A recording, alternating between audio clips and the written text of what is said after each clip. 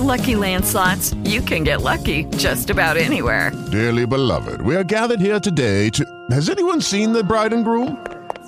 Sorry, we're here. We were getting lucky in the limo and we lost track of time. No, Lucky Land Casino, with cash prizes that add up quicker than a guest registry. In that case, I pronounce you lucky. Play for free at LuckyLandSlots.com. Daily bonuses are waiting. No purchase necessary. Void where prohibited by law. 18+. Terms and conditions apply. See website for details. Last week, my neighbor's apartment was sealed shut. There is something terrible going on inside. Written by Kyle Harrison. Until last week, I paid little attention to apartment 23. I knew that an older Japanese man lived there. He sang something. I had seen his family stop by occasionally and drop off groceries, or just to check and make sure that he was alright. And then on Monday, right before Christmas, I walked out my front door and noticed that his door was completely sealed up by chains and wooden boards, nailed on either side, preventing any entry. I scratched my head in curiosity, wondering why I hadn't heard anyone in the hallway the night before. I knew that I was a heavy sleeper, but the amount of effort that had been put into sealing up his door was odd. Still, I tried not to think about it that much. I figured that he must have passed away and the super was going to clean his flat soon, and didn't want anyone to go in during the process. Maybe there was bed bugs or mold or something. I knew the building had problems with that before. I didn't realize there was a problem until I got home from work that evening and noticed that his family had stopped by, and they were shouting in their native tongue through the door, as though expecting a response. To my surprise, Mr. Heesong responded.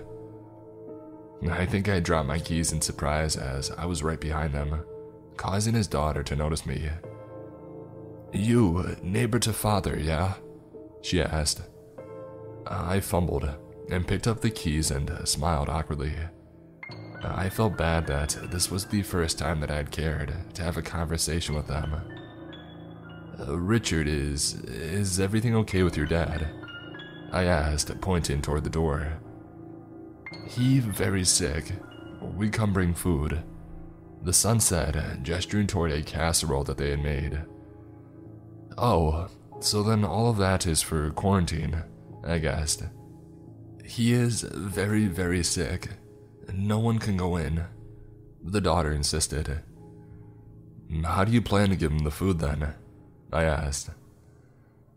They showed me a tiny slat at the bottom of the door, which looked like it was meant for a pet, and then they placed the food down there, before calling to their father that they had done so.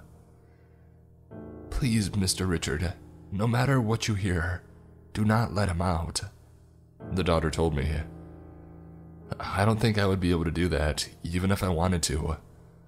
I joked to her as I scratched my head in amazement. What exactly is he sick with? They didn't bother answering that one, which left me a little unsettled. Was I in danger of infection? I had never seen anyone take this much precaution, even with what's going on now. Was it a new strain?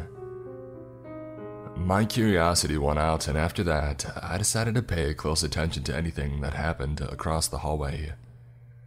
It didn't take long for me to discover that whatever was going on was more dangerous than any virus, though. Again, I was coming home from work when I heard this sharp barking coming from inside his room. It sounded like a dog was fighting something and not winning. Instinctively, I felt compelled to ask him, "Is everything all right?" The barking stopped a moment later, and I heard the scrambling of feet. Yes, all is fine here. Did my family bring me any food today?" he asked. I looked around the floor but didn't see any dishes. "No, it doesn't look like it. Are you hungry? I was going to cook up some burgers anyway." "Starving," he said in a raspy voice. He sounded like he was in a lot of pain. "I'll make you one. Just give me a few." I went inside and started to cook the ground beef, trying not to be too worried about whatever he was going through. But when I came back out the door, I couldn't get a response from him to come get the food. "Well, alright. I'll just leave it down here then," I said, setting the plate down near the slot in the door. A moment later, his hand snatched out, grabbed a hold of the plastic, and swung the food inside within mere seconds. It was so jarring, it caused me to shout in surprise. "Well, you're welcome," I said nervously as I heard the low growl of the dog again. My mind replayed the scene over as I returned to my own flat. His arm hadn't looked human. What the heck was happening to this old man? The sounds got worse after that, growling and screaming, worse than anything I had ever heard before. A few of the other neighbors were starting to complain, but it seemed like the super didn't want to cause any trouble. "Whatever this is, it isn't natural. Best to just leave it alone," he told all of us. Unfortunately for me, that was easier said than done. When every time I passed his door, I heard Mr. Heesong begging for help. Please open the door. You must help me. If you have any decency at all, I need to just go," he shrieked. One morning, I saw his 2 children approach, this time with what appeared to be a large jar, and I had enough, demanding answers. "It's been almost 5 days. Your father needs medical attention, or some kind of help. He sounds like he's dying." The 2 exchanged worried glances. "We appreciate your concern, Mr. Richard, but this is a family matter. You should no longer involve yourself," the daughter told me. "It's not just me. The whole apartment is talking. The super won't do anything, but if you don't take action soon, I'll call the police," I warned them. The 2 siblings bowed respectfully, placing the jar near the middle of the hallway, and commenting, "All will soon be resolved, Mr. Richard. Please trust us." They ran down the stairs before I got a chance to scold them again. In frustration, I kicked the jar over. 1,000 angry hornets and beetles skittered out on the floor, festering over one another as a swarm. I stepped back in awe, watching as the insects fought one another, making low buzzing noises as the hornets stung at the smaller insects, and the beetles fought hard to bite back. Was this what they planned to feed their father now? Had he completely lost all sense of humanity? After a few more seconds of watching only one insect, a large torn beetle seemed alive in the massive bugs, and a snarl from Mr. Heesong's door brought me back to reality. The rest of the bugs seemed to form one solid, fluid mass as I watched in fascination. And then I watched Heesong's long bony arm reach out from the slot, desperately trying to reach the bugs. "Please, Mr. Richard, you must help me out," he begged again. I moved a few feet closer and used the tip of my boot to scoot the dish closer, giving him a chance to touch the fluid with his fingers. "It is no use. I can never be free of this curse," he said sourly as he rested his arm at feet. I leaned closer, trying to look through the slot in the door to get a glimpse at my neighbor. "Tell me what I can do to help," I offered. It wasn't right for his family to treat him this way, but I knew that if this bizarre ritual were to continue, more harm would likely come to everyone in the building. This needed to stop. "The insects, I must consume their fluid. It is the only way that I may hope for the spirit to pass." I didn't know whether to question him or not, but decided to just do as he asked and ran to get a spoon. I knelt down and scooped up bits of the insects, offering them to him as he ate. He frequently paused between bites and thanked me. I simply must get out of here. You don't know what it is like, experiencing this evil. I looked toward the door, feeling sorry for the old man. His family seemed intent on making him suffer based on some ancient belief. But no ritual would save him, I thought. He needs a doctor. Hold tight, I decided. My mind's made up about what I was going to do. I ran back to my apartment and looked through some of my tools. I don't have much that could help, but I figured even a small hand axe might do the job. Finally, I found an old one and ran back out to the door, instructing Mr. Heesong to stand away from the door. Immediately, I started to slam the blade against the wooden blocks, hitting it time and time again to break it apart.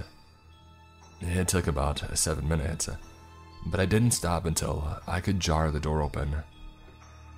Mr. Heesong, I'm coming inside, I told him as I used my brute force to push the rest of the way in. As soon as I got inside, the first thing that hit me was the overwhelming smell. It was as though something had died in the apartment. And then I saw exactly where it was coming from in the center of his room. There was a circle of stones leading up to what looked like the head of a dog. I couldn't see anything except for its swollen red tongue and gray fur. Yet somehow, despite not having a body, the creature opened its piercing black eyes and stared straight at me. It felt like I was looking into its soul. I started to feel this warm, heavy sensation of pain against my chest, and I dropped the axe and stumbled backward. My vision was growing blurry, and I could hardly make out the naked figure of my neighbor chained to the wall.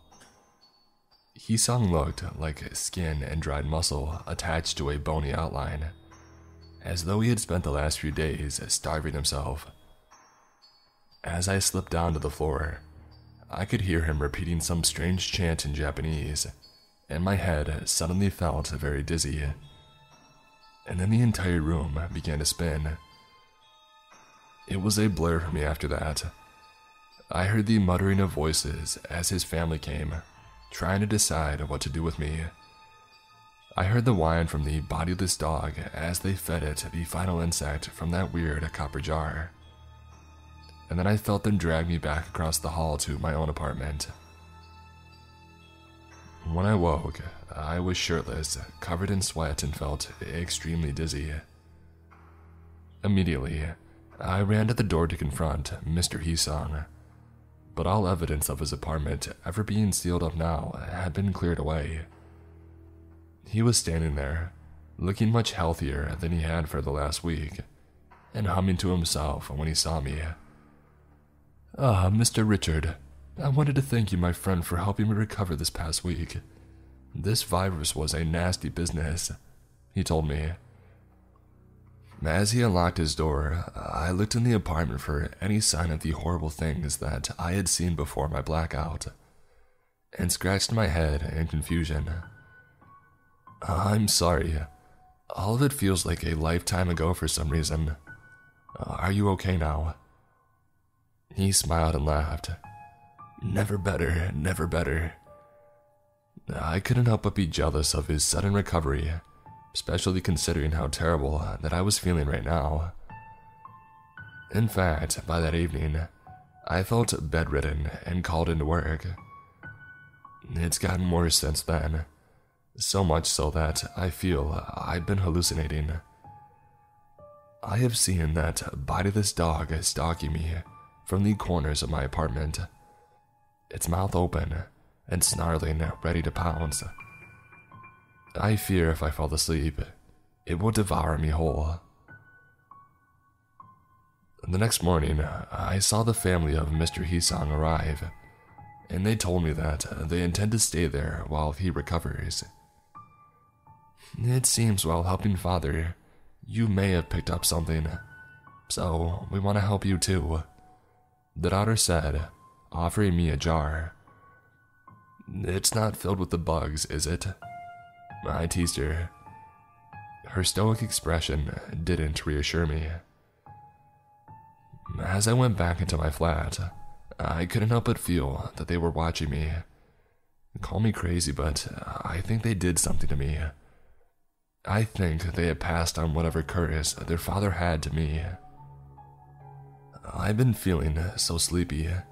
That floating dog head is getting closer every night, and the food that I have here just doesn't seem filling anymore.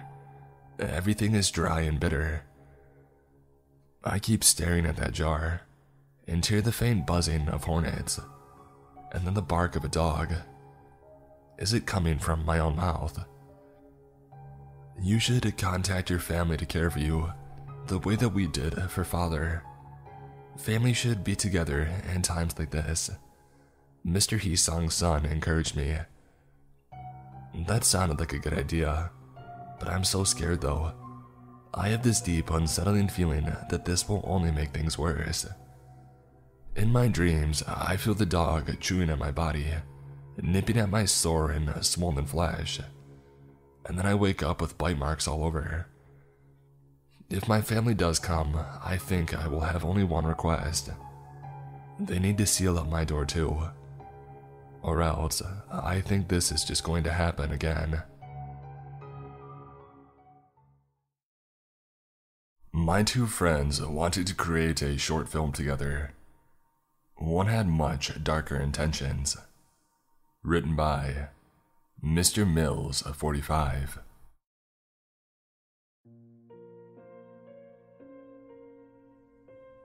To begin, when I tell you that I don't think I'll ever be the same after this experience, I mean it. The horrific nature of the events I'm about to describe are going to stay trapped in my memories forever. The nightmares that I have about it nearly every time I go to sleep prove that. It all began during my first year of college. I was pursuing a film major with two of my friends, Matt and Zoe. The three of us always held a strong passion for the arts of TV and movies.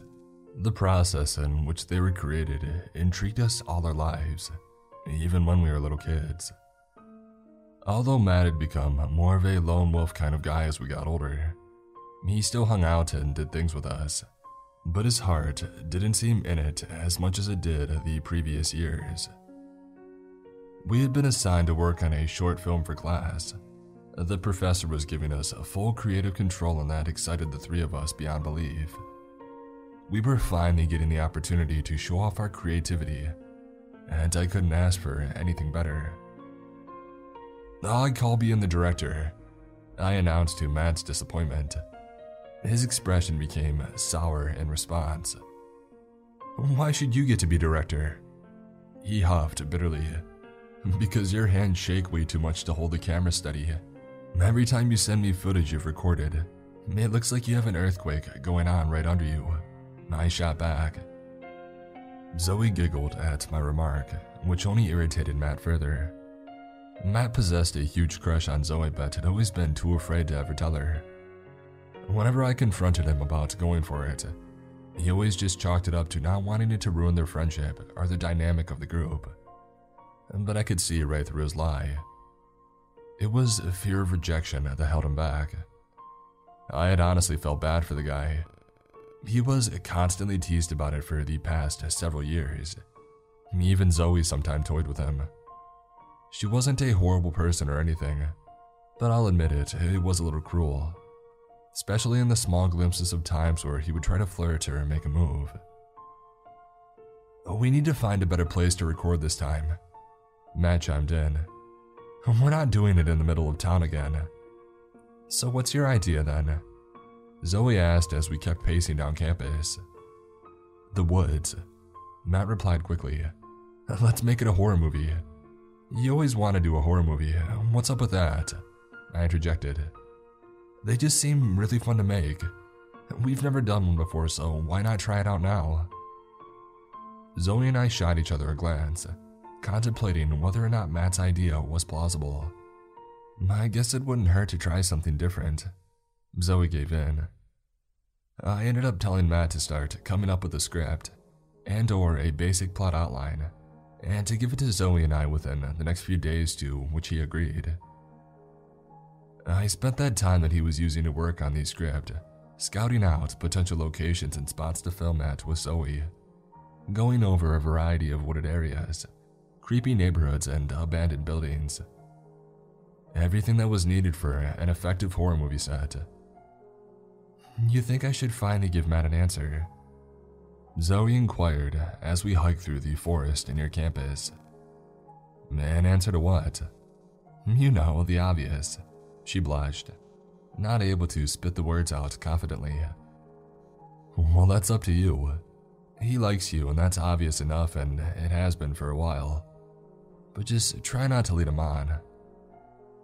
Zoe sighed as she looked out the window. "I just feel like he's become so bitter over the years. Sometimes I think it's my fault." "It's not. Don't let that get to you. If he wants to be pissed about it, let him. When the time is right, he'll come to you, and then you can let him down easy." When the three of us met back up a couple of days later, Matt had already come up with a nearly completed script to the short film, to Zoe and I's amazement. "I found a location for us to shoot it as well," Matt told us proudly, a prideful grin creeping up on his face. "Matt, this is great," I congratulated. "How long did it take you to write this?" "Just a few hours, it's nothing too complicated. Also, don't read it quite yet. I still need to do some final polishing." "Good work, Matt," Zoe chimed in, holding out her palm for a high five, to which Matt silently scoffed at. He looked Zoe straight in her eyes with a cold expression. "I would have preferred a hug," he huffed, making no effort to hide his disappointment. I rapidly darted my eyes between the two of them before speaking to break the awkward silence. Zoe instinctively took a step back. I didn't blame her for feeling uneasy. "Well, Matt, would you like to show us the place that you found a film at?" He hesitated before replying. "Yeah, there's this old shed in the woods across campus. I'm pretty sure it was used for storage at some point, but no one uses it anymore, so we should be okay to record there." I stuck close to Zoe as Matt led us to the shed he kept going on about, not wanting her to become even more unsettled than she already had been. The path in the woods started right across the street from the main entrance of campus. The actual structure itself was heavily beat up and looked near centuries old. All sorts of plants, grass, and fungus were growing out of it. It was only just intact enough to walk on, and give it another year or two and it would be completely gone. Matt led the way about 30 feet in front of us, and giving Zoe and I an opportunity to speak quietly to each other without him hearing us. We didn't encounter much wildlife during the hike, besides a few squirrels and insects anyway. This forest was always kind of barren and didn't offer much when it came to animals. I guess that's why he had picked it. "We're here," Matt called back to us, reaching over his shoulder to motion us forward. The structure in front of him was exactly what I had envisioned. A small, old, and rotting wooden shed. The door was halfway open and looked like it was about to fall off of its hinges. The roof was slanted at an odd angle, while the ground surrounding it was completely barren of any grass or plants. It was nothing but dirt. Its appearance was perfect for what he was going for. "You know, I gotta give it to him," Zoe said. "This is definitely creepy."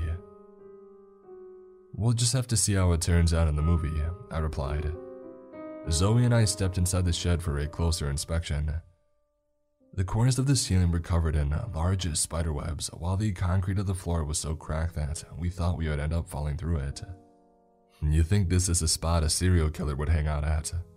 Matt grinned at the two of us, slowly grabbing an old shovel off one of the rotting shelves and slinging it over his shoulder. "Probably," I laughed, amused at Matt's acting.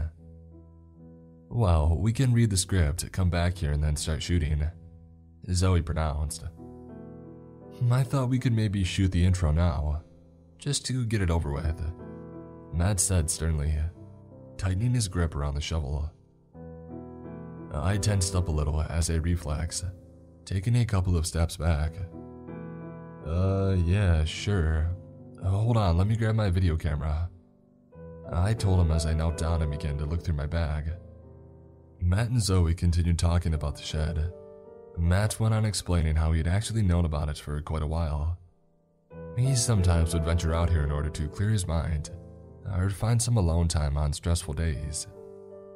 Which was understandable, but I found it odd that he would hide information like that from us, and then proceed to say that he found it recently. After rummaging around in my bag for the camera, I sighed frustratedly when I realized that I had left it back in my dorm at campus. "Hey Matt," I called out. "Yes?" he responded, his expression unchanging as he continued to curiously inspect the shovel. "I left the camera back in my dorm. You mind if Zoe and I go back and get it really quick?" "Are you serious?" Matt gritted his teeth as he finally now turned his head toward me at the mention of the camera. "Why do you have to get so mad? I'm the one who's in charge anyway," I shot back. "So what? We had a perfect opportunity to start something cool right now, but you ruined it." He groaned, now shifting his eyes back to the shovel once again. "It's okay, calm down." Zoe attempted to defuse. "We can just go back to get it really quick." "Fine," Matt muttered. "I'll be waiting." Zoe and I marched back to campus. We didn't run or do anything faster than walking. I felt a little bad that we were technically making Matt wait longer by not hustling, but his behavior was becoming a little much to handle lately. He seemed so erratic yet distant at the same time.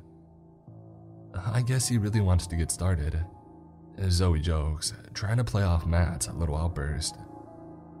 He seems so pissed. It was just a simple mistake.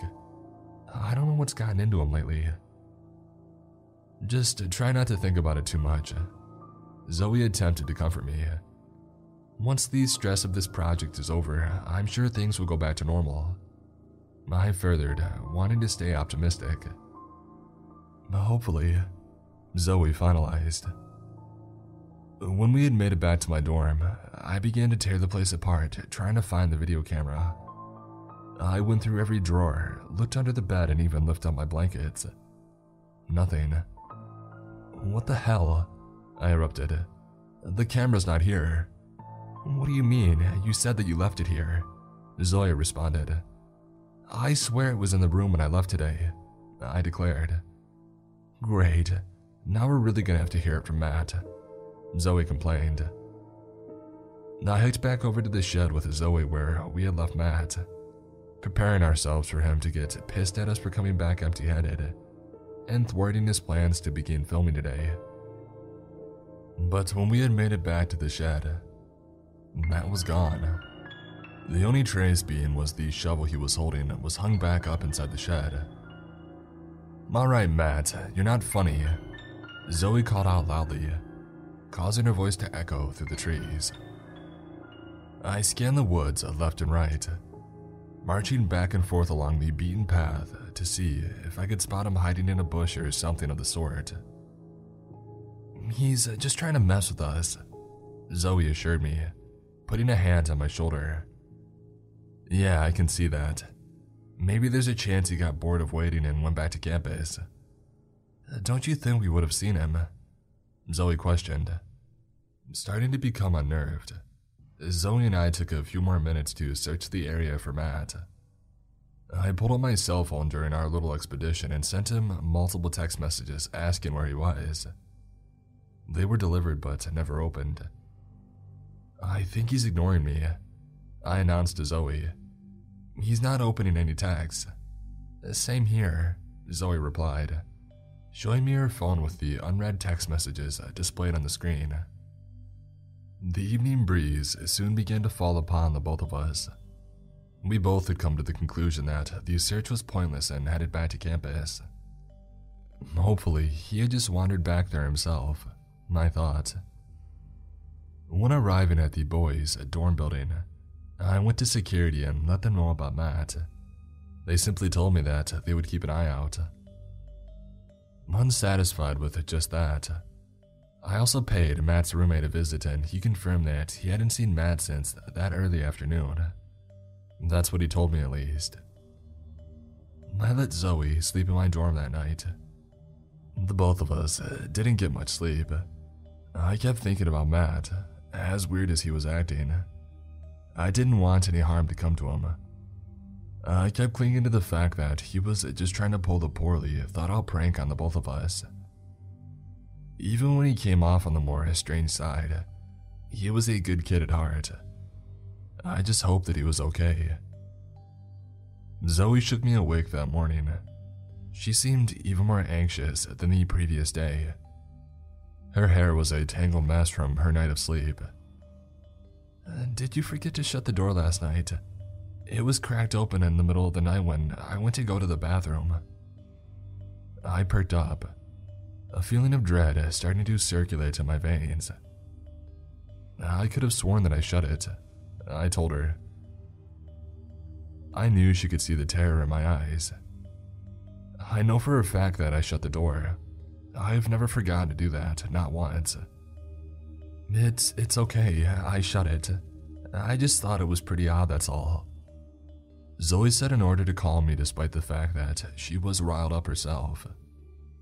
"Odd? That's freaking creepy. I know that I shut it." I sat up, getting out of the top bunk bed and looking out the window.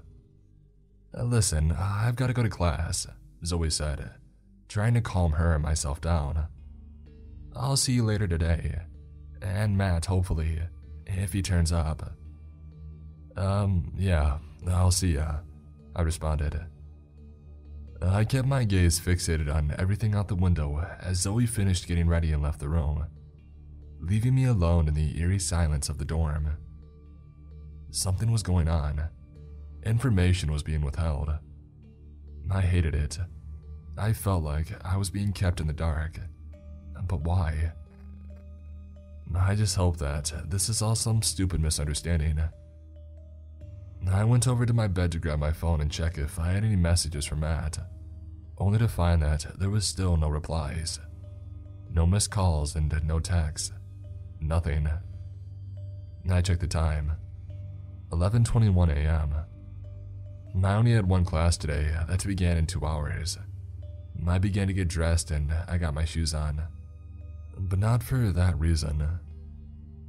I went back to the shed, this time bringing a can of pepper spray with me. I wasn't taking any chances. I was far too on edge to be naive enough to go out there with no form of protection. I see the silhouette of the shed between the trees, this time with the door shut but still looking as broken as it did before. I approach slowly, and taking in my surroundings with every step closer I get to the now haunting structure. I stopped at the door. The sound of my own breathing was the only thing giving me company in the silence of the trees. I gripped the edges of the door and pulled it open. It let out a cringe-inducing sound as it scraped against the dirt below. Once the door was open, I stepped into the cabin, being greeted with the sight of my video camera sitting on the shelf to the left, as if it had just appeared out of nowhere. I quickly grabbed the camera, an overwhelming feeling of anger boiling inside of me. Matt had the camera the entire time that we were out here yesterday, and he sent us on a wild goose chase. I was willing to even bet that his roommate had lied about not seeing him. I stashed the camera in my bag and went back to campus. I pulled out my phone on the way and had attempted to call Matt, becoming even more pissed when he ignored me and didn't pick up. "Screw you," I said out loud, despite the fact that there was no one around. When I made it back to the dorm, I grabbed a USB cable and plugged one end of the camera and the other into my laptop, pulling up all of the recent footage to see if it had been used at all. When I went through the files of the cameras, I found 2 new clips that were both recorded yesterday, both around a couple minutes long. I clicked on the first clip. A video came up, presenting a visual image of the area in the woods near the shed. The sound was mostly silent, with the exception of light breathing coming from behind the camera as it was held shakily. Very shakily. The video focused on the shed itself. I can tell the camera had been zoomed in. It became quite clear who was filming. He was doing it from a distance and not wanting to be seen. I even caught a glimpse of a leaf in the corner of the frame, which alluded to the fact that the cameraman was behind a bush to be kept out of sight. Zoe and I stepped out of the shed in the first few seconds of the clip, yelling for Matt and trying to figure out where he was. I even looked down at the date in the corner just to be sure. It was dated as being recorded yesterday near the evening, the same time that we had gone looking for Matt. The camera followed Zoe specifically for several seconds as her and I walked around the woods, trying to search the area for you-know-who. The video then cut off when we had seemingly given up and began to walk back to campus, but not before slowly zooming in on both of us and making our exit down the path. The breathing grew heavier right before it had stopped. I slid my laptop onto the bed next to me. I bent over and held my face in both of my hands. The horror that I was feeling made my hands tremble on my lap. I couldn't sit still, so I stood and paced up and down the dorm room for several seconds while trying to regain myself, at least enough to watch the second clip. What was this sick game Matt was playing? This wasn't about the movie anymore. This was something much darker, much more sinister and heinous. Once I had stopped shaking enough to pick my laptop up, I did exactly that and then pulled up the files once again, this time clicking on the second clip and letting it play. The clip began by depicting the inside of the girls' dorm building on campus. The camera was slowly moving through the hallway right by my dorm. A hand reached out for the knob. Matt's hand. He held some sort of small metal stick between his index finger and thumb. Slowly, he pushed the metal into the lock, twisting, turning, and rotating it to pick the lock, as he held the camera with his opposite hand. His same heavy breathing only increased as he ever so slowly pushed the door open and stepped inside my dorm room. Although he had tried to silence himself as much as he could as to not wake Zoe and I, the camera slowly moved over towards the couch Zoe was sleeping on. It hovered over her face for multiple seconds as Matt's hand came into frame and began to stroke her hair slowly and disturbingly as she slept, clueless as to what was happening to her. But then he suddenly stopped and turned to point the camera at me, zooming in on my sleeping face as I lay there unconsciously, oblivious to his presence. The video abruptly ended after the camera turned to face the door and slowly hovered to it, indicating that he was about to leave the room. When I had got done watching the video, I wanted to vomit from the fear-induced adrenaline rush. I could feel my stomach churning and my lips quivering as I held back tears. My fingers barely worked as I pressed save on both of the clips and immediately called the police. When they had come and taken Matt that night, my suspicion of his roommate lying about his whereabouts was confirmed.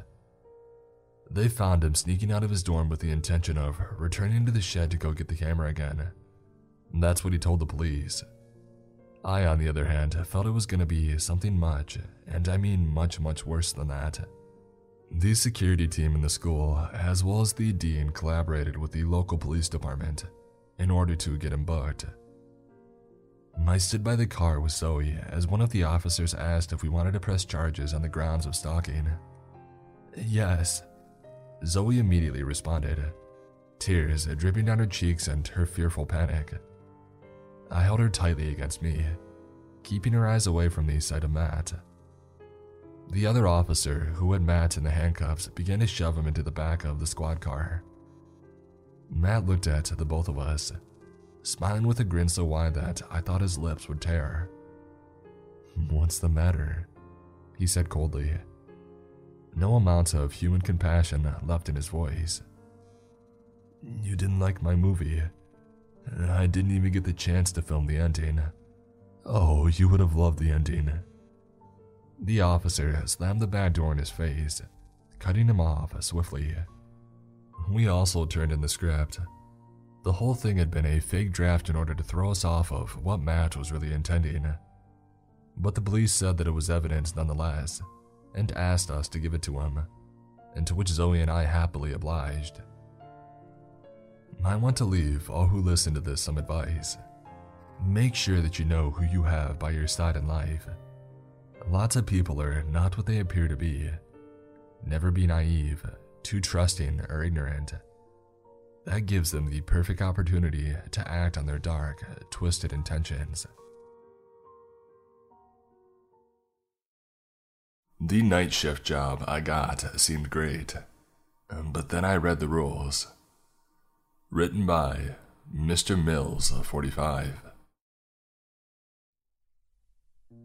After quitting my position at mall security, I had been looking for some sort of job involving a similar responsibility. Something had always fascinated me about it, the power mainly. And no, don't worry, I'm not some sort of secret totalitarian who wants to rule over people's lives. Rather, I just simply enjoy the feeling of being able to patrol around in uniform. It was oddly fun for me, not quite sure why. It had been a long and grueling couple of weeks of unemployment, until I was offered a night shift job at a storage unit building that was a few miles off in the outskirts of the city. The manager of the property seemed just as thrilled to give me the job as I was to take it. It was especially cold during these times here in Minnesota. Christmas was not too far off, which I was extremely excited about. I was going to go visit my family down in Chicago during all that. Trading presents, eating good food, and indulging in social interaction. I'm still only 27 years old at the time of writing this, so my excitement of being able to drink was still quite strong. I wasn't an alcoholic by any means, but coming home after a long day of work and cracking open a cold beer never hurt anyone. When the night had finally arrived for me to start my first shift, I was relaxed in my admittedly messy apartment and watching whatever had piqued my interest on Netflix until it was nearly 7 in the evening. I lived alone, so I hadn't ever really worried about bothering others with my lazy appearance whenever I had nothing to do for the day. It wasn't that I was a deadbeat or anything. I just never felt the need to overachieve or to do more than what was expected of me. But yet whenever I did do any hard work, I always felt proud of myself. But tonight was different. I had already collected my security uniform from the owner of the building a few days previously, so I was all dressed up and ready to go. But for some reason, I collected the uniform of the guy's house instead of the building, which I found to be a little strange, but try not to dig too deep into it. This night would be my first night seeing the actual building itself. I already had the address of the place written down. I hopped in the car and began my drive over to the storage unit building. I had lived in the city pretty much all my life, so I was always used to the hectic and often chaotic nature of the roads. Even at nighttime, these streets were often crowded, way more so than they should have been. My shift had actually started at 9, but the traffic on my way had held me back for nearly an hour, and my euphoria of excitement was beginning to dwindle into bitter frustration at all the people who had either cut me off or drove so slow to the point to where getting out and running seemed like a more valid option. I did my best to keep my head up though.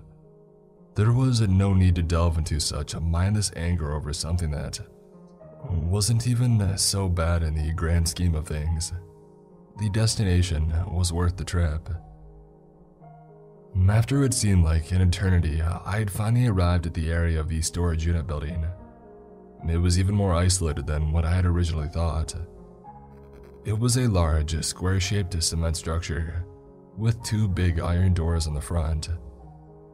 In between the doors was a large chain lock keeping them together, which I had the key for. Behind the building was the beginning of a very eerie-looking forest. Nothing but trees and bushes for miles is what it seemed like. I was definitely alone out here, so the chances of having to deal with burglary seemed pretty low. I smiled, thinking about how this job was going to be even easier than I thought. It even paid well above minimum wage. I didn't see how I could have landed a sweeter deal than what was in front of me. I parked my car off to the side where the iron door to the left ended, and it was just pure cement. I reached into the back seat of the car and grabbed my nightstick, my flashlight, and the keys to the building before hesitantly stepping outside of the car. Marching my way up to the colossal doors, I kept my eyes low towards the concrete ground. The sounds of the crickets and owls in the distance was enough to keep me comfortable on what was otherwise a strangely quiet night. Now, although that would have put most people on edge, I found it rather relaxing. For once, these sounds of cars, buses, and trains were gone. Once I had found the right key to the lock, I lifted my head to begin unlocking it. However, when I looked up, I saw something that not only made me shiver in place, but caused me to jump back so suddenly that I dropped the key itself. "What the hell?" I blurted, stepping back a few feet to process the sight. On the doors, where the large lock was, were scratches. Very long, large scratches that looked as if a steroid-induced brown bear had done it. Just a second ago, the door looked completely untouched and was as smooth as butter. A clean, white pristine finish over the iron material. The chains of the lock had also been cut by whatever had made the scratches, which seemed impossible for me to not be able to hear, considering I was right next to the dang thing.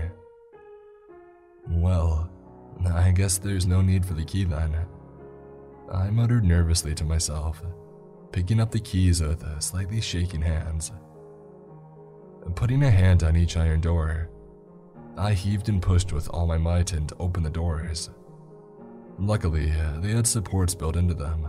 Otherwise, there was no way that I was getting in without explosives. The door gave off a very low, rumbling noise as I pushed them further and further open, almost as if they had voices of their own. After a few more seconds of finally pushing and putting my back into it, the doors were finally open and I could step inside. When I looked forward, the building had a pretty simple layout. There was a long and 10-foot wide hallway down the middle, and multiple small garage door storage units on each side. At the very end sat a medium-sized wooden desk, with a black leather chair behind it, accompanied by a small glass window that looked onto the desk where supposedly I was going to be stationed for the night. Towards the top of the ceiling ran a long metal balcony that circled the entire rectangular perimeter of the interior. When I turned and repeated the process that I had gone through earlier to open the doors in order to close them, I could have sworn that I saw what looked to be like a small, brittle, and skinny-looking little boy staring at me just before the door shut. My heartbeat rose ever so slightly as the intense slamming sound of the doors closing erupted throughout the room, before it all returned back to the peaceful yet uncomfortable silence. I had just figured that my brain was going crazy due to the lack of stimulation that I was usually used to. I took just a few extra seconds to make sure that the doors were completely shut and secured tightly. Not that I was fearful of anyone being able to get in here anyway. When the doors were shut, the place seemed to be secured. I walked myself down the hallway over to the security desk. However, before sitting down, I looked over to my left. On the wall, there was a very old, busted-up, heavy-looking wooden door that looked like it had been around for much longer than the building had. There were drawings in what appeared to be chalk. They were all just a bunch of creepy-looking symbols, one of them being a pentagram. But that was about the only one that I had recognized. I figured some teenagers had come by long before I was here and just vandalized it with their own twisted sense of humor. Not too much of a big deal. Only I was conflicted as to how they got past the doors in the first place. I remembered the purpose of the doors with the symbol on it though. The owner of the building told me that there is a basement to this place, for when these storage units either became too full or tools were kept for when maintenance was needed. Therefore, I stopped questioning it, and finally sat down at the desk, rummaging through a couple of the drawers in order to find the things that I needed. A couple minutes of ravaging through the desk led me to getting a hold of the employee handbook for security. How hard could it be to watch over a place like this? What truly caught my attention was a piece of paper underneath the handbook that read, "The rules," in the same chalk that had been used to draw on the door to the basement. The handwriting of the note was sloppy, as if it had been written by a young child. "The rules. Please follow these to a T. It can and will save your life," it read at the top. Rule number 1. If you hear footsteps rapidly approaching up the basement stairs, stay in your chair and don't go near the door or make a sound. Sit quietly and wait for 30 seconds. Rule 2. If a tall, young, scraggly-haired girl with long, dirty fingernails appears to you, asking where her brother is, tell her, "I haven't seen him lately," in those exact words. Rule 3. If you hear scratching coming from inside the garage closet to the big iron doors on the right, walk up to it and tap your nightstick lightly 3 times against the door. Do not talk or make any other sounds. It doesn't like that. Rule number 4. When midnight arrives, there will come noises of a small female child crying from outside in the woods behind the building. Do not investigate the crying, no matter how human it may sound. Rule number 5. If you look outside the window behind your desk and spot a man with a torn suit, very deformed skin with lifeless, pitch-black eyes, and an unnaturally large grin on his face with razor-sharp teeth gleaming in the night, and standing at the entrance of the forest, smile back and give him a small wave. After this, turn around and pay no attention to him, even if you may hear him tap on the glass. Reading all of these rules made me jump to the immediate conclusion that it was a prank. Something either the owner or previous security guard had written as a cruel joke to scare the new guy. There was no way any of this was real. Right? I immediately put the paper back into the drawer, disregarding it for now as nothing more than a joke, and pulling out the actual handbook to begin reading it. It was all pretty basic stuff. What to do if someone is trespassing, making sure there are no ways for anyone to break in or cause trouble, and so on. This all seemed much easier than what I had originally thought. Although sitting here for several hours was going to make me antsy, I had regretted not bringing any entertainment besides my flip phone. Yeah, I know, I have a flip phone, which wasn't even getting any signal anyway in this place. I grabbed a pencil that I had spotted on the upper right corner of the desk and began to tap it in a catchy rhythm, as a small way to amuse myself while I watched the security camera feed. I tapped for what seemed like less than a minute, but as I went on tapping, it for some reason became louder, even though I wasn't applying any more force than what I had started with. The tapping amplified far beyond what I was doing before I came to the horrifying conclusion that the sound was of rapid, unnaturally fast footsteps trampling up the basement staircases. They were quick, aggressive, and almost hostile sounding. Whatever was running up the stairs was not only agile, but massive and most likely strong. Stronger than me for sure. Not that I was itching to find out. My heart stopped as I felt my blood freeze. I involuntarily curled my toes up in my shoes as I leaned over and quietly opened the drawer to get the paper with the rules on it. Rule number 1. If you hear footsteps rapidly approaching up the basement stairs, stay in your chair and don't go near the door or make a sound. Sit quietly and wait for 30 seconds. There were a few more loud and repetitive steps before the sound suddenly ceased, until I could only hear a heavy breathing. Not one of fatigue, but more out of anger and lust for something. Probably for me. I couldn't tell if it was feminine or male, just that it sounded hungry, like it hadn't eaten anything in weeks. I sat as still as I possibly could in the chair. My breathing was irregular and my hands began to shake in terror. But I did what the paper had told me and stayed silent. But I wanted nothing more than to open my mouth as wide as possible and just scream.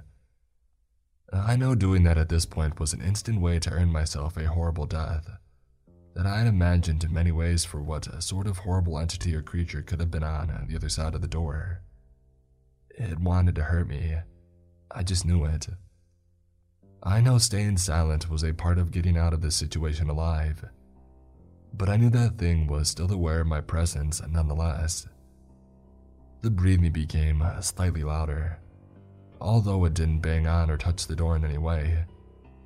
Its presence was enough to make me shiver like a child. But after the 30 seconds had finally passed, the sound of whatever the thing was on the other side of the door running back down the stairs, just as fast as it had ran up them, gave me the opportunity to finally be able to take a deep breath comfortably. The fast footsteps slowly faded out as the creature moved south down the building back into the basement. I'm pretty sure the basement was some sort of portal to hell instead of a regular old basement. It took me a minute to regain the courage to move, but I did my best to normalize my breathing back to what it had been before that nightmare of an event had taken place. I wish that I could tell you that my previous experience had prepared me for something like this, but no, not even close. I kept rereading the piece of paper with the rules on it. I wanted to make sure that I got the rules cemented in my head, although I was going to keep the paper on me just in case. I wasn't going to go another second without having it in my possession. At this point, it would be foolish. None of this felt real. Why hadn't the owner told me about any of this? Why wasn't this place closed down, abandoned? To hell with all of this. That is, if I wasn't in hell already. I knew that attempting to go home early seemed like even more of a death sentence now. I didn't want to risk setting foot outside of the structure, even with whatever the heck that thing was in the basement. As long as I kept the door sealed and shut, I figured everything would be okay. I was able to at least check the time on my phone despite the lack of signal. It was currently 11:30 p.m., getting close to midnight. In order to calm my nerves, I began to pace up and down between the storage units, carrying my nightstick in one hand and the rolls in the other. But that didn't stop the fact that I had the overwhelming feeling of being watched looming over me. It was almost as if the strange forces in this place didn't want me here, or anyone for that matter. As I was pacing, I came to the opposite end of the hallway to my desk. I took a look at the garage doors, making sure there were no flaws or breachable points. I can't wait until this is over, I muttered to myself. Naturally, when I had finished my little sweep, my first action was to begin walking back and turn around, which I did and immediately regretted it. Standing in front of the desk was a very tall woman. She had to be nearly 8 feet. Her black, long, scraggly hair hung down to her legs and covered most of her face, save for parts of her forehead. She was impossibly skinny, but that only made her more inhumanly horrific in her appearance. Her fingernails looked between 4 and 6 inches long. They were extremely dirty and beat up, covered in what seemed like dried up blood just from first glance. What made me really flinch was the fact that she was nude, but possessed no breasts or typical genitals of a human female. She stood perfectly still as she stared down at me, not even breathing as she kept her eyes fixed on me. Have you seen my brother? She asked. Her voice was extremely raspy, not in a masculine way, but it sounded as if someone decided to violently slide a cheese grater up and down her throat. I froze, not knowing what to do. I began to internally panic and my instincts were getting the best of me. The rules had temporarily left my head, as I tried desperately to remember them. Answer me, she shrieked. The room shook under the force of her wavelengths, as her demonic voice boomed throughout the structure of the building. No, I haven't, I promise. I quickly blurted out. Crap, I thought to myself. I had forgotten what I was actually supposed to say to her. I had broken one of the rules. The girl snapped her head to the right quickly, as if she had just broken her neck. Her hair didn't move out of her face, save for her eyes, which I guess was a good thing at this point. I grabbed my nightstick while it was on my waistband, gripping it tightly in case she came at me. But she just stood there doing absolutely nothing while staring at me. I didn't even want to blink. I did everything I could to keep my eyes open and make sure that my attention hadn't been taken off of her, not even for a second.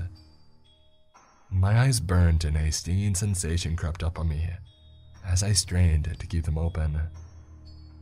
Eventually, I had no choice but to let myself blink, which then gave the woman enough to vanish. I turned frantically and looked all around to make sure that she wasn't in the building. I know for a fact that it probably wasn't going to be my last time ever seeing her. I immediately exhaled once I saw the space was empty and the coast appeared to be clear. But still, I kept my grip on my nightstick while using my other hand to pull out the piece of paper with the rules on it to see how gravely I had messed up. Rule number 2.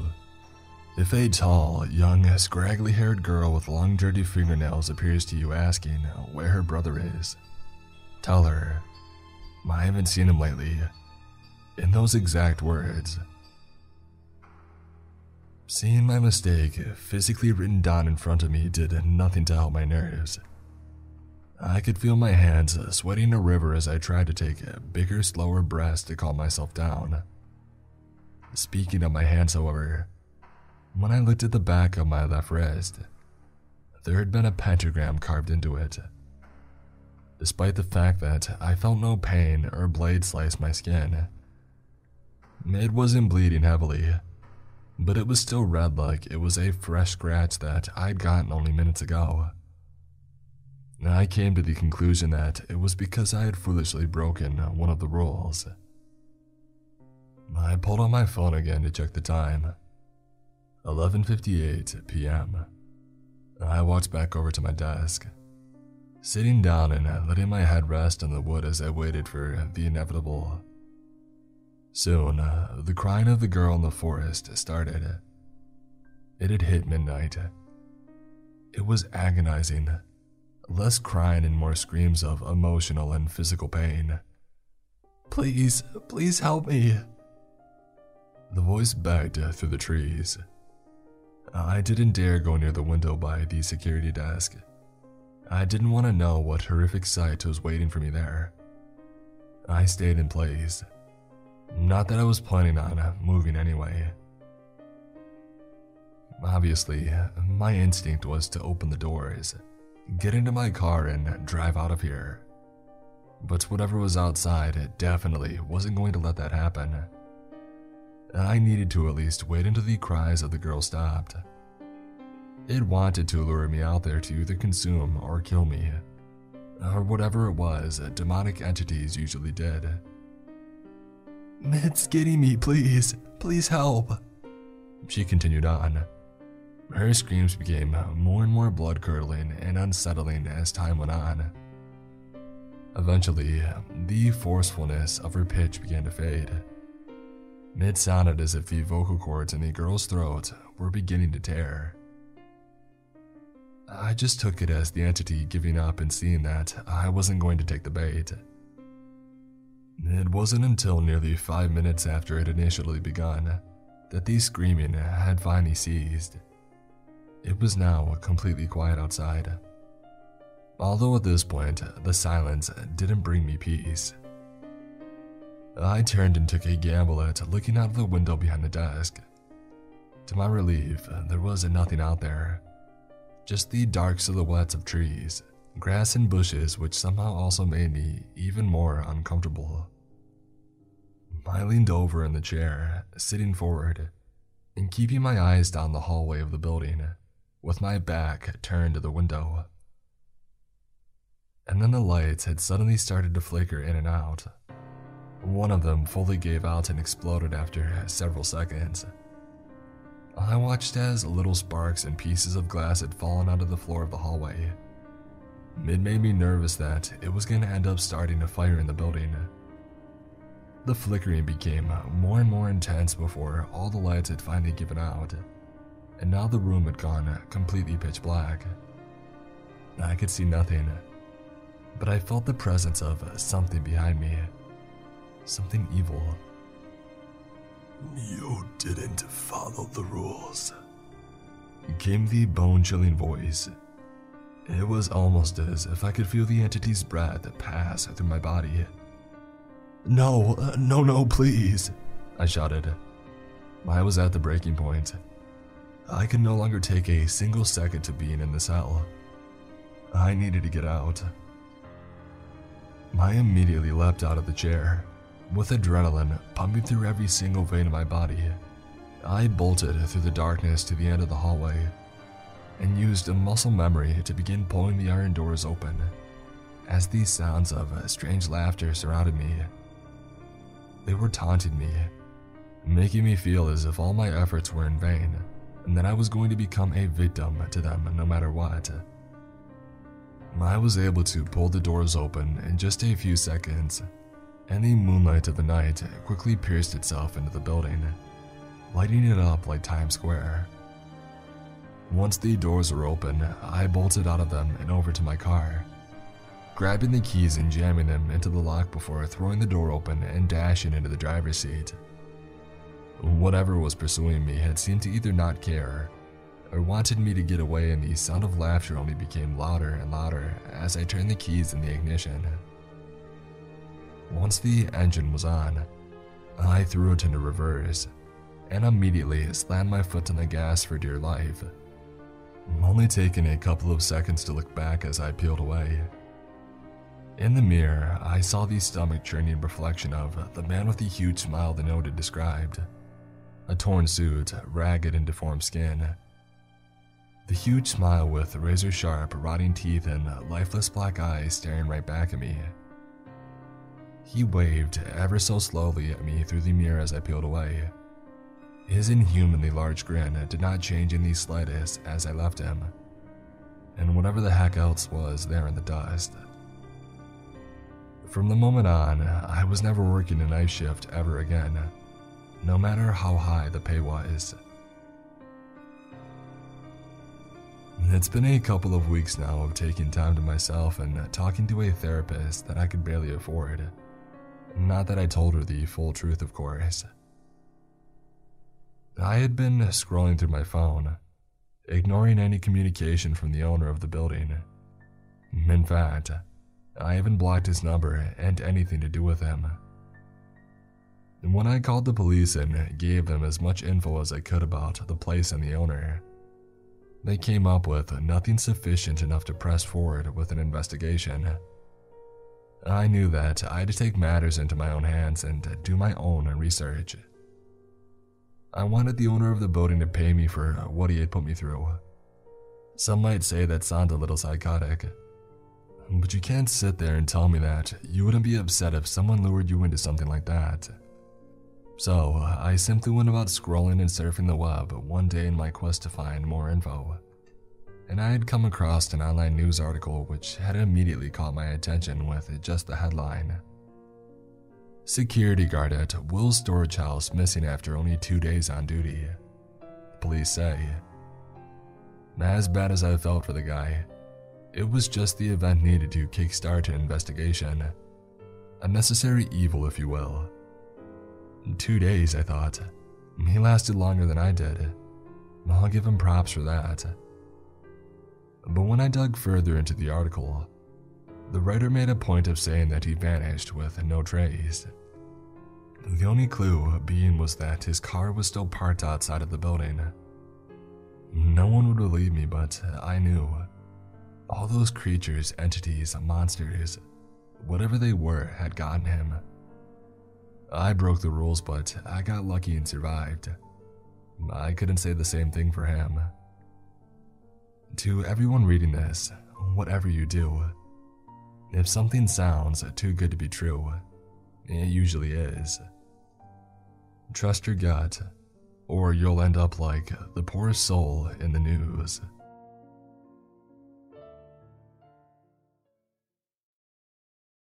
I'm not afraid of the dark. I'm afraid of what's in it. Written by Veristal. You have a lovely home. Yeah, thanks, I guess. It was on the market a long time. Out in the boonies and run down like crap. But I don't mind. Well, you've definitely modernized it. I like the camera at the front door. I've been telling my husband that we need one of those. And those things in the yard, are they? Yeah, lights. I had a choice of 20 grand on the roof or on the lights. Guess which I picked? Well, given your circumstances, I guess that seemed like the right choice. Claire, before we get started, I have a little card that I need to read to you. Okay? Yeah, sure. Okay. Great. I am here acting as a social worker assigned to your case through the Community Mental Health Board. I am not a licensed psychologist or a psychiatrist, and our conversations are not a form of mental health counseling. They are not confidential, and I am not qualified to act as your therapist. If you feel the need for counseling beyond that, which may have already been recommended, or you have any ideas of self-harm or harm of others, please let me know immediately. Okay, cool. Sorry, it's a mouthful, but if I don't read it, I can get in trouble. You understand. Sure. Now, Claire, you're in our program because of your nyctophobia, fear of the dark, right? That's what they tell me. And you got referred to the program as part of the administration of what began as a criminal complaint. Is that right? Yeah. I was in a grocery store, in the back, at the freezers. Those rolling blackouts we've been having the last few months.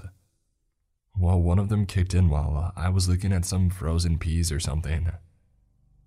I thought my heart was going to burst. Security lights came on, but they were crappy and far away. They didn't do much. Besides, sometimes a little light just makes it worse. It lets you see what's in the dark. Uh-huh. Anyway, I caught a glimpse of something. A reflection. Probably nothing. The chrome off the milk cooler or something. I don't know. But it freaked me the heck out. I started screaming, running toward the front, toward the light from the front windows. And I guess that I hit a display. Pasta sauce or something. I don't remember. When I get panicked like that, I don't remember much. But the manager was a prick and called the cops, like I was trying to vandalize something. And so, here we are. Yes, here we are, I'm sorry that happened to you. It sounds like they treated you unfairly. But maybe we can make this a positive thing anyway. It never hurts to have a little help. Still going to therapy like you're supposed to. Lady, I've been going to therapy for 25 years. I'm not stopping now. Oh, well, good. Do you think it helps with your nyctophobia? No, not really. Because I'm not afraid of the dark. I'm messed up, don't get me wrong. I have phobias, anxiety, depression, PTSD. But it's not the fear of the dark that gets me. I'm afraid of what's in the dark. Well, yeah, I guess that's true. It's really just a fear of the unknown, isn't it? I remember one time. No, not the unknown. I know what's out there. Oh, what's that? You don't want to know. You're wrong, Claire. While these aren't therapy sessions, I'm going to be coming to do monthly visits for the next year. And, well, I would like to become your friend. You certainly don't have to share anything with me, but if you want to, please do. When I was 14, I found my mother dead on the kitchen floor.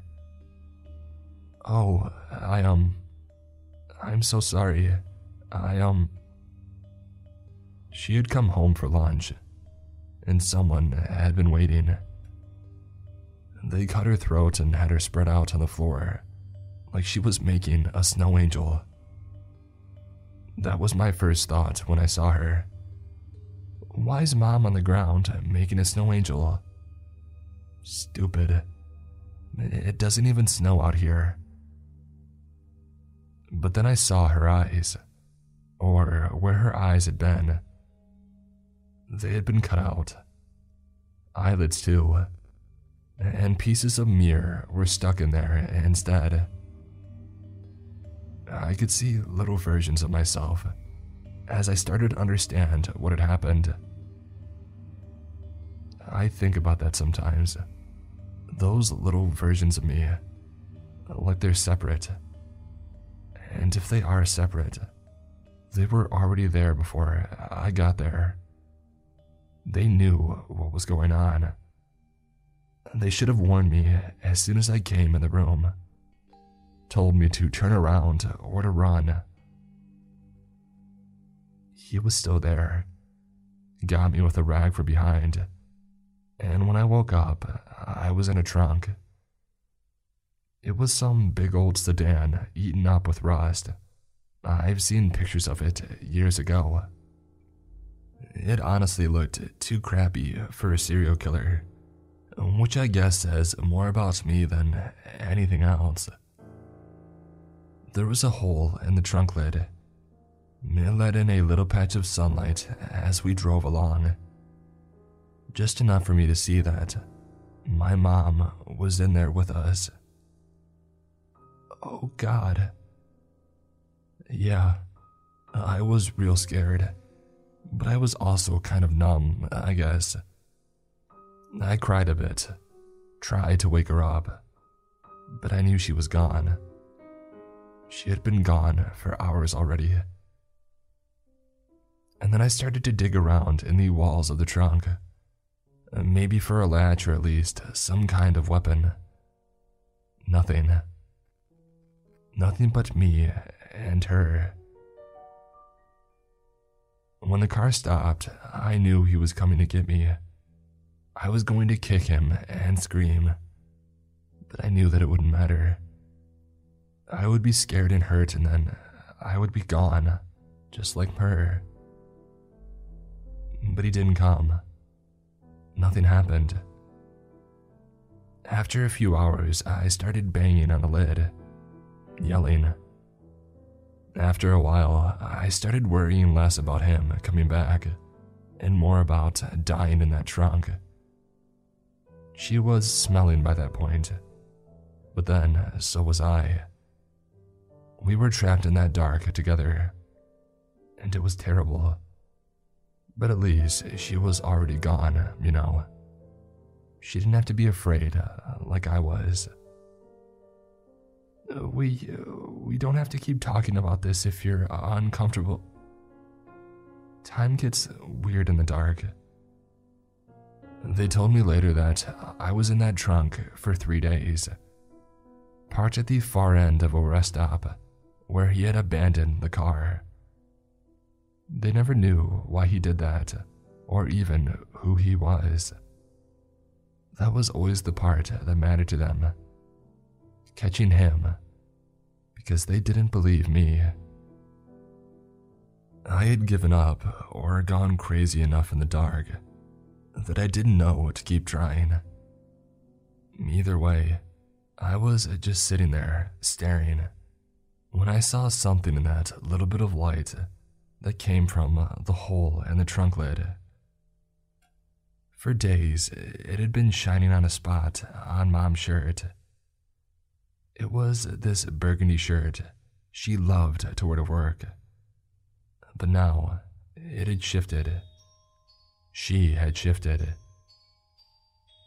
I hadn't heard anything or noticed any movement. It was the mirrors that gave it away. They were closer to the hole now, you see. Broken bits of light shining at me in the dark, seeing me as I saw it. Watching those little pieces of me start to scream as it pushed closer in the dark. Quiet. So terribly quiet. No sound of breathing or movement. Like an eel swimming out of liquid night.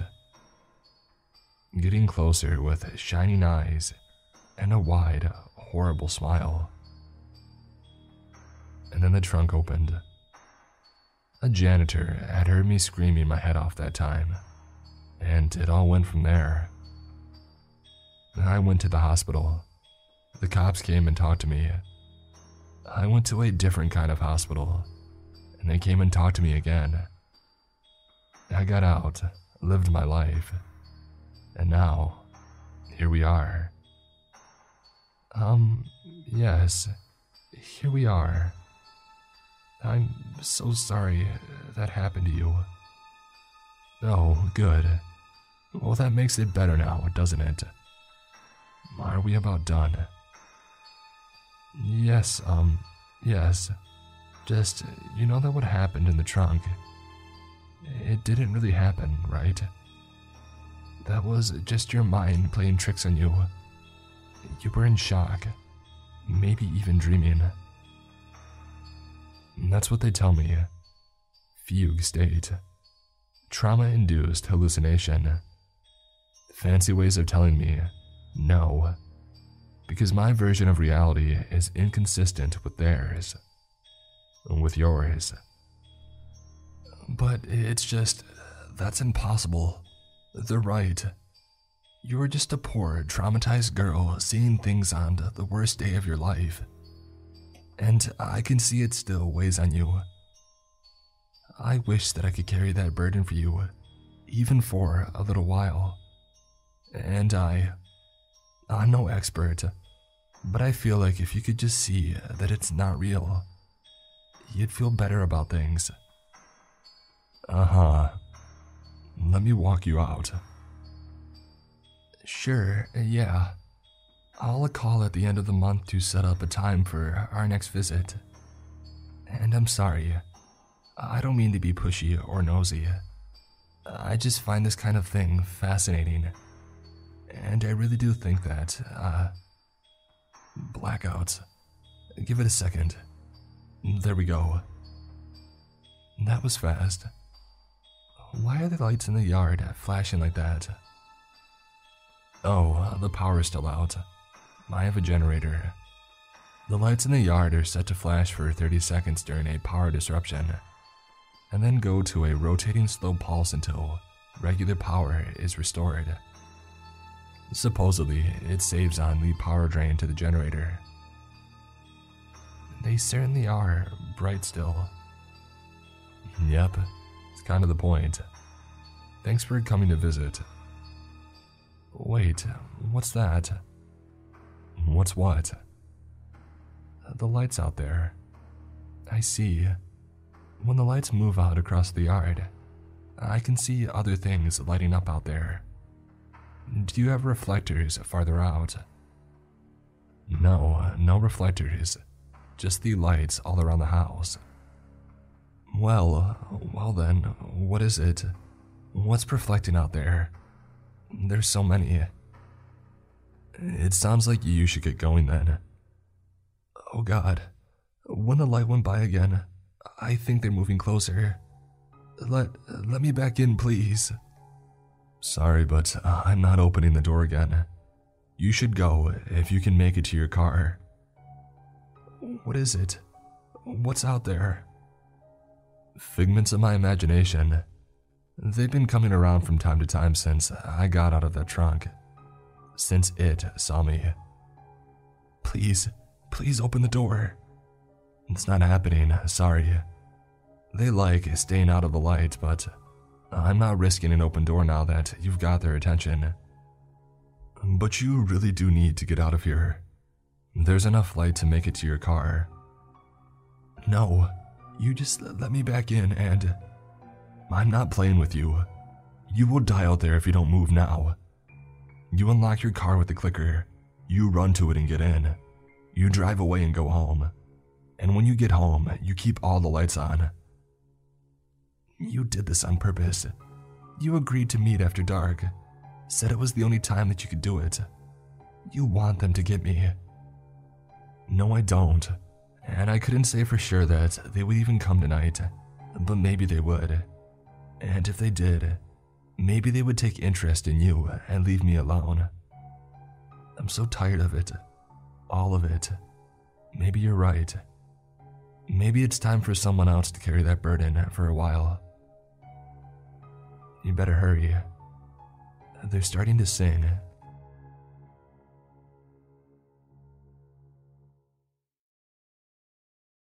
I'm an ex-Navy SEAL. Here's why I retired. Written by Ngobi. I was a Navy SEAL, Bud/S Class 237, and assigned to SEAL Team 10. I enlisted in the Navy after dropping out of college. I realized that it just wasn't for me, and going to college, getting my degree and working some 9-to-5 job for the rest of my life. I felt like I was meant for something more. My parents weren't happy when I told them that I had quit college and planned on becoming a Navy SEAL. Looking back on it, I probably should have pushed through my last 2 years of college, so I would have at least had a degree to fall back on in case things didn't work out. I made it through training, and let me tell you, that was one of the hardest things that I ever had to do. And eventually, I earned my SEAL Trident. I remember the day like it was yesterday. Seaman Dakota Waters, please step forward, said my SQT instructor. He smiled, pinned on my trident, and we saluted each other. And that was that. I was officially a Navy SEAL. Everyone clapped, including my parents who were there, and had grown to accept my decision. The moment was surreal. So much hard work finally paying off. Within a month, I was shipped out to Afghanistan for my first tour. After my first tour, I found a girlfriend, Mary, who I eventually married. During my second tour, I was notified that we had a little girl on the way. After 3 tours to all around the Middle East, I had eventually worked my way up to Chief Petty Officer. The guys on my squad, they were my brothers. I had spent more time with them than I did with my own family, and we had been through hell together.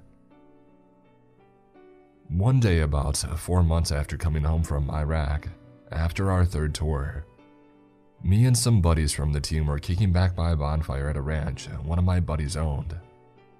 We were having a good time, drinking beers, telling stories, laughing, and reminiscing. It was at that moment when I received a phone call. It was our commanding officer.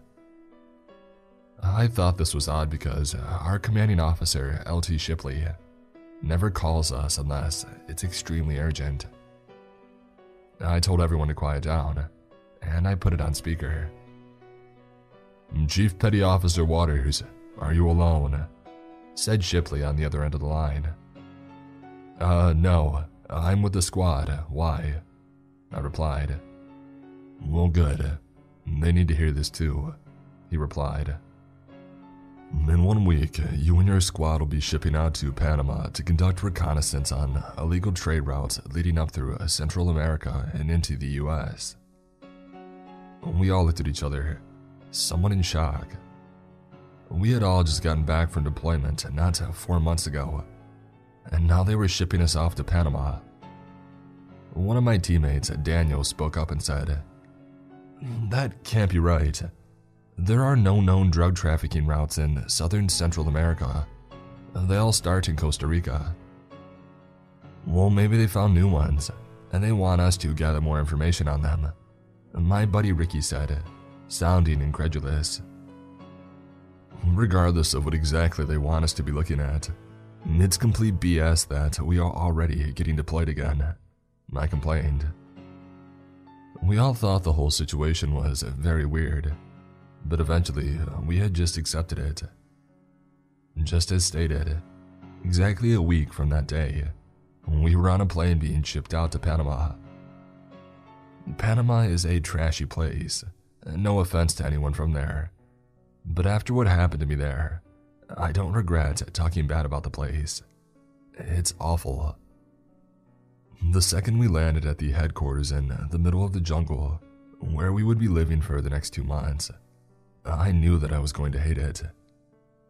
Humid, sticky, warm, bugs constantly buzzing around your ear. It's enough to make a bunch of hardened warriors go mad. We got to our bunks, unpacked our stuff, and relaxed.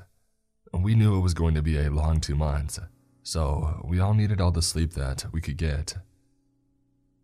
"I wonder what exactly they're going to have us spying on tomorrow," asked Johnson, our team's medic.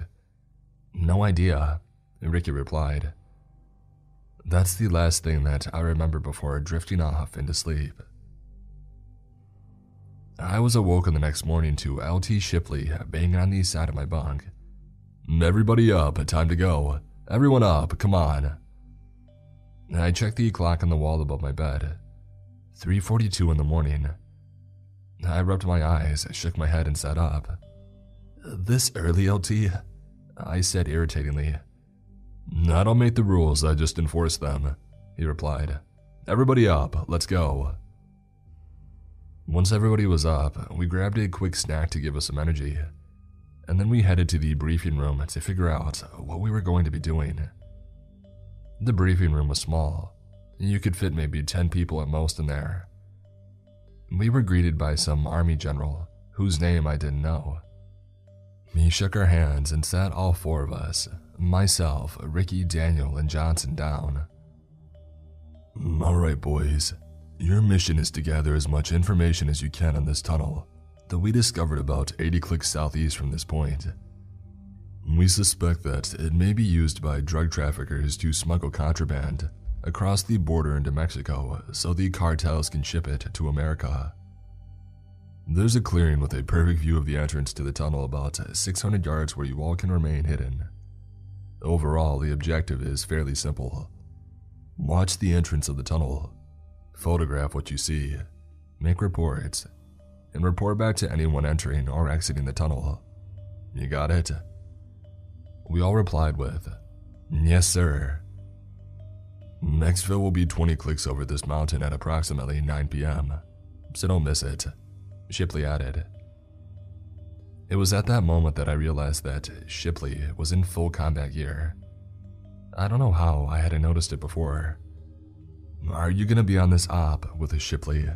I asked. "Oh, no, I've got my own op with another squad," he said. I thought that was a little weird. I thought this entire situation was weird. Ever since we had arrived, things hadn't seemed right. I asked my squad if they felt the same way, and they said that they did. Johnson said that he had been getting weird looks from all of the higher-ranking personnel since he had gotten here. He told me that he even saw 2 Air Force women pointing at him and whispering something to each other. I didn't know what to make of the situation, but what could I do? My job was to execute what the higher-ups had told me to do. We were to load up on the helicopter in 5 minutes. "All right, boys," I said, "let's load out." We collected our gear, weapons, and everything else that we would have needed for this operation. The helicopter ride there was rather eventful. 20 minutes of flying over a thick jungle until eventually we saw it. You could barely see it due to it being the early morning and still being dark, but it was there. It was bigger than any tunnel I had ever seen. The opening of it stood at least 90 feet tall and looked like it had been there for centuries. The helicopter flew up right past it, about a half-mile away from it until it had dropped us off. The reason that we got dropped off so far away from the objective is in case anyone of interest is at the location at that current moment, and they won't see us. Once we were dropped off, it was a good walk to get where we were going to settle up in. Once we got there, we unpacked everything that we had. Johnson had his pair of binoculars. Ricky had a zoomed-in scope he attached to his long-range rifle. Daniel had a camera and a notepad. And I was on communications duty, or comms as we like to call it. The first 5 hours were uneventful, sitting there with our perfect view of the entrance to the tunnel. Nothing happened and no one entered, and no one left. It was around 10:30 at this point, and the sun was up now. It was around this time when I told Ricky, Daniel, and Johnson that we should take sleeping schedules. 2 of us keep watch while the other 2 sleep, and we would switch every 3 hours. We were to wake the 2 sleepers up if anything eventful happened. Daniel and Johnson offered to take first watch while Ricky and I slept. I was fine with that idea. The Lord knew that I needed some shut-eye. I rolled up my backpack for a pillow and slowly drifted off to sleep. Dakota, wake up. I was awoken by Johnson shaking me and yelling in my face. What's going on? I asked. I then looked around and noticed that Daniel was missing. Where the heck did Daniel go? I asked. The tunnel. He walked into the tunnel. What do you mean he walked into the tunnel? I asked Ricky, who was awake at this point. It was about an hour after you 2 had gone to sleep that he had been completely normal. But then he got up and started walking towards the entrance. I tried to stop him, but he just kept walking. It was almost as if he was in some kind of trance. Johnson replied. We gotta go after him, I said. We were given strict orders to not enter the tunnel. Johnson replied hesitantly. That's our brother in there, let's go, Ricky said, grabbing his rifle and running towards the tunnel. Johnson and I both grabbed our rifles and followed Ricky. As we got closer and closer to the tunnel, I began to make out distinct features of it. It had stalagmites and stalactites, and it didn't go straight through the mountain.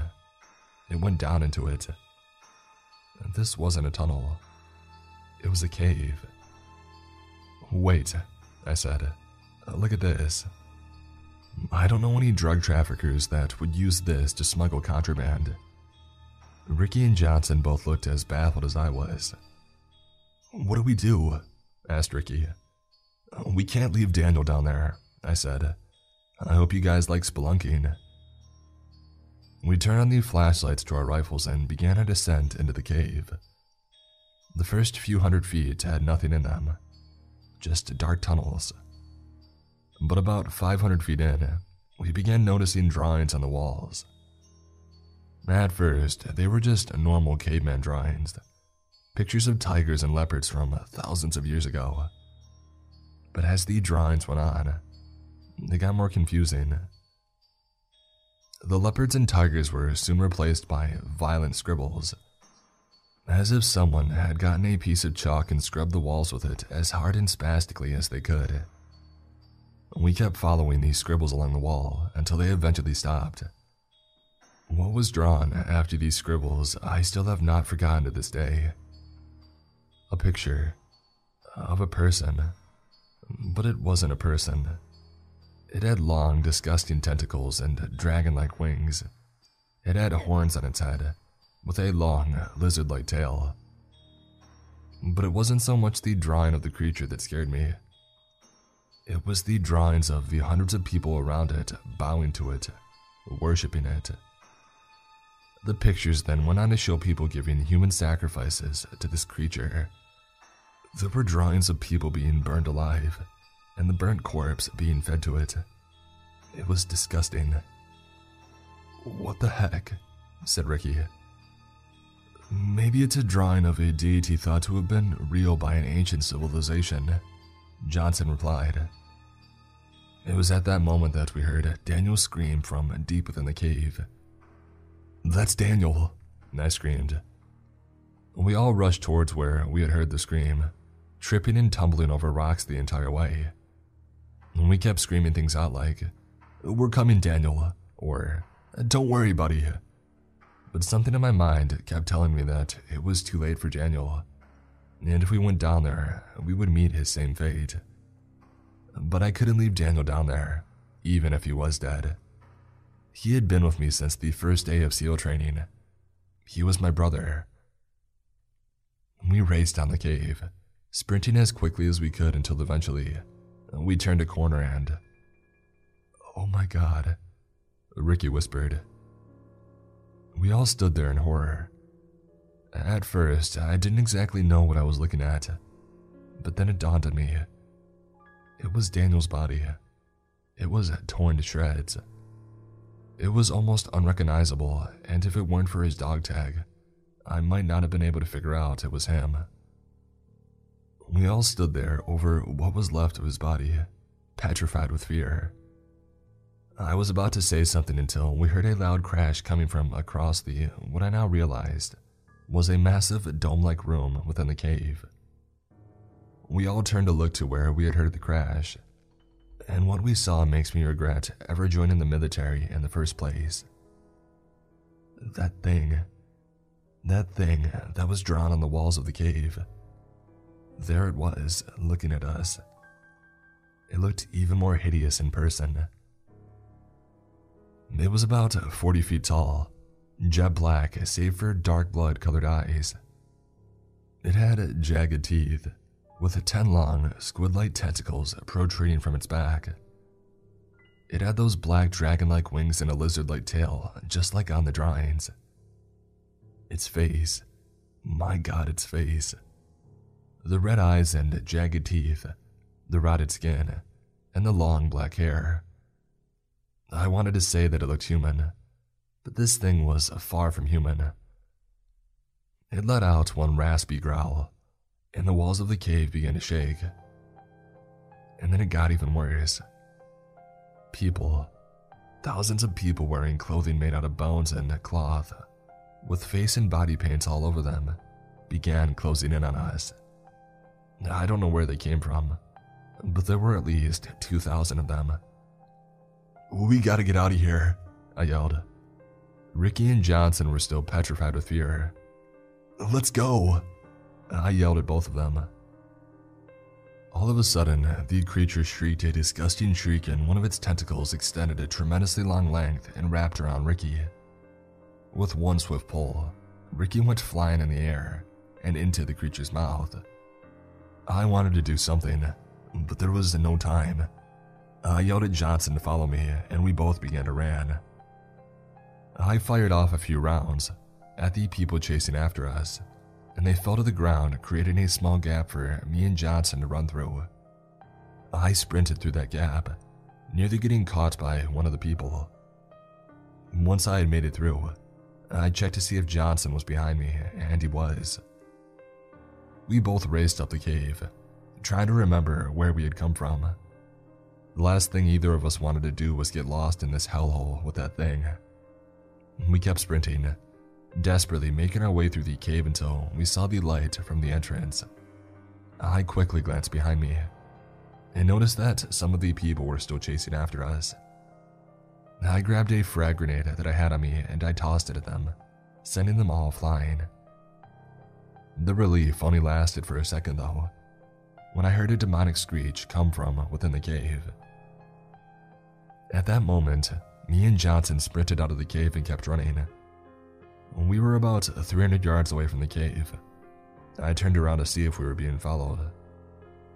There it was, not following us, but standing at the entrance of the cave, looking right at us. We both stared at it for about 30 seconds. It let out one last deafening screech, and then went back into the cave. Neither me or Johnson knew if it was going to come back out, but we weren't staying to find out. We resumed running, not stopping until we knew we were far away from that cave. And when we finally did stop, we both found a place to rest and we just sat there, not saying a word. About an hour passed before Johnson finally asked, "What time is it?" I checked my mobile clock. 8:30 p.m. Exfil was in 30 minutes.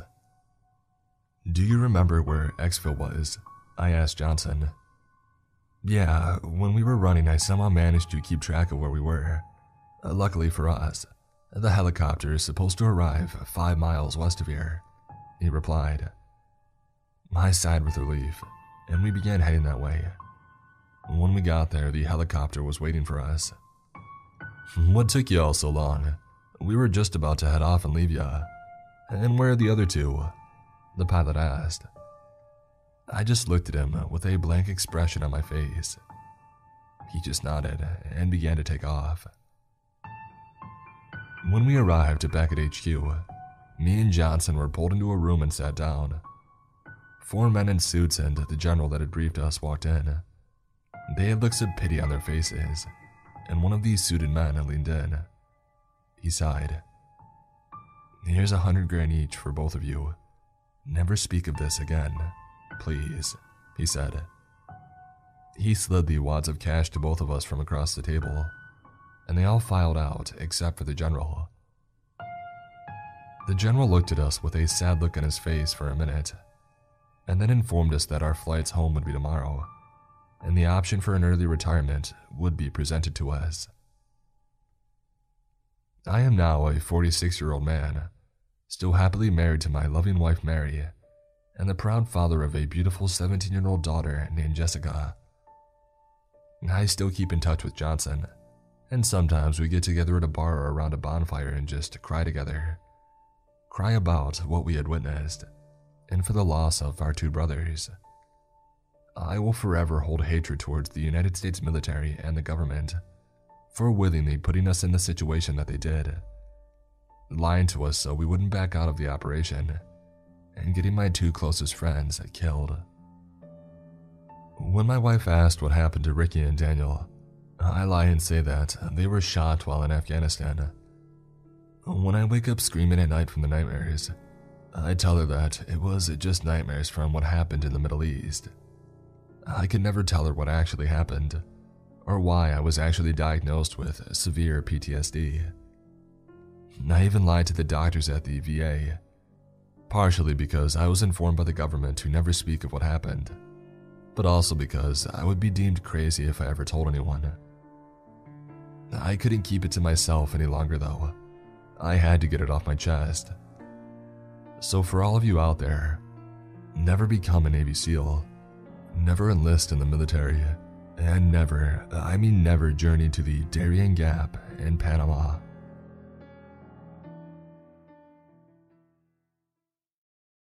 My little brother got stuck in an air vent. Written by Carter Vandenberg. As children, me and my little brother would always race each other through the air vents in our house to see who could get to their room faster. Dad would always tell us not to do it, since one of us could get stuck. But we never believed him, so we just did it when he wasn't around. He was probably just tired of us always popping out of a vent and scaring him. I would win pretty much every time at first, but eventually I started having trouble moving in the tight spaces due to my growing body, while my brother would only get better and better until our roles had reversed and suddenly he was the one always beating me. It wasn't that I was getting slower, quite the opposite in fact. Something inside me said that if I moved too fast through the vents, I would eventually get stuck. So I stopped racing. This ticked my little brother off. "You're just mad because you're losing," he would shout. I ignored him and went up to my room. After about half an hour, my dad called and said that he was going to be late from work, and to unload the dishwasher and to get my little brother to help rake the leaves outside. It was pretty normal for my dad to be late, so I did as I was told without questioning it. It was only when I went to rake the leaves that I noticed something was wrong. 45 minutes had passed since I came home from school with my little brother, and yet I hadn't seen him since getting there. That wasn't normal. He was always bugging me to play with him, or do something stupid that would get us in trouble, and I would always turn him down. Had he finally given up? No, that didn't seem like him. I assumed something had happened at school that upset him, unless he was still mad at me about the vent thing. But that wouldn't make any sense. If it was me, he would probably just try to punch me or something like that. It must have been something I didn't know about. I went up to his room, but he wasn't there. I searched the entire house, but I didn't find him anywhere. If he left, I probably would have heard the front door opening. I searched again, this time looking through each and every nook and cranny that he could be hiding in, all the while calling his name. I was about to give up and say that he ran out when I wasn't paying attention and call the police. And that's when I heard him crying. "Donnie, where are you?" No response. "Okay, come on out, Donnie. This isn't funny anymore." "I can't," he said between heavy sobs. It felt like I was talking to a ghost. Where the heck was he? And that's when it clicked for me. There was only one place that I hadn't checked yet. The air vents. "Donnie, are you stuck in the air vent?" Through his whimpers, I managed to make out an, "Uh-huh." Suddenly, my mind was racing. My first thought was to call the police, but then it hit me. Dad doesn't know about the air vent racing. If he found out, he would never let it go. Heck, he probably wouldn't let us do anything by ourselves ever again. That left only one option. "Hang in there, Donnie. I'm coming to get you." "Okay." This was crazy, but what choice did I have? Grabbing a flashlight from my dad's toolbox, I forced my way into the basement's air vent. It was a tight squeeze. I had to ram my body against the sides of the vent in order to stretch it open enough for me to move easily. With the flashlight in my mouth, I started crawling through the vent like a mole, trying my hardest to follow my little brother's cries. They reverberated off the walls so much that it was impossible to tell where they were coming from. Eventually, I found that I had looped back around to the same place that I had started. This was getting nowhere. If my brother was trapped anywhere, it had to be the narrow part of the vent in the center of the house, near the boiler. I went there and shone my flashlight through, but saw nothing. Dang, where was he?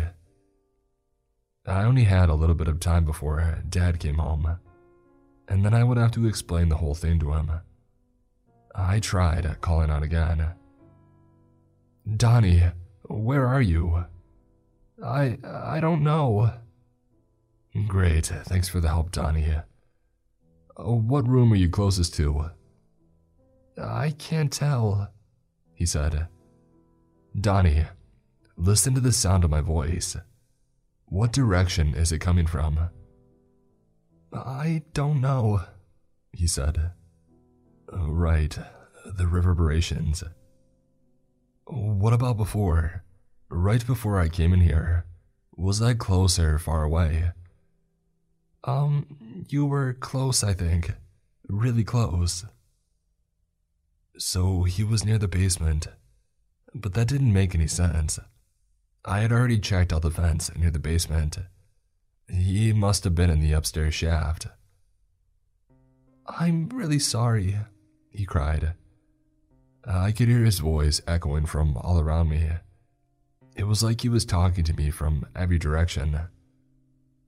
"I wanted to crawl through the basement vent to your room so I could jump out and scare you, but then I got stuck.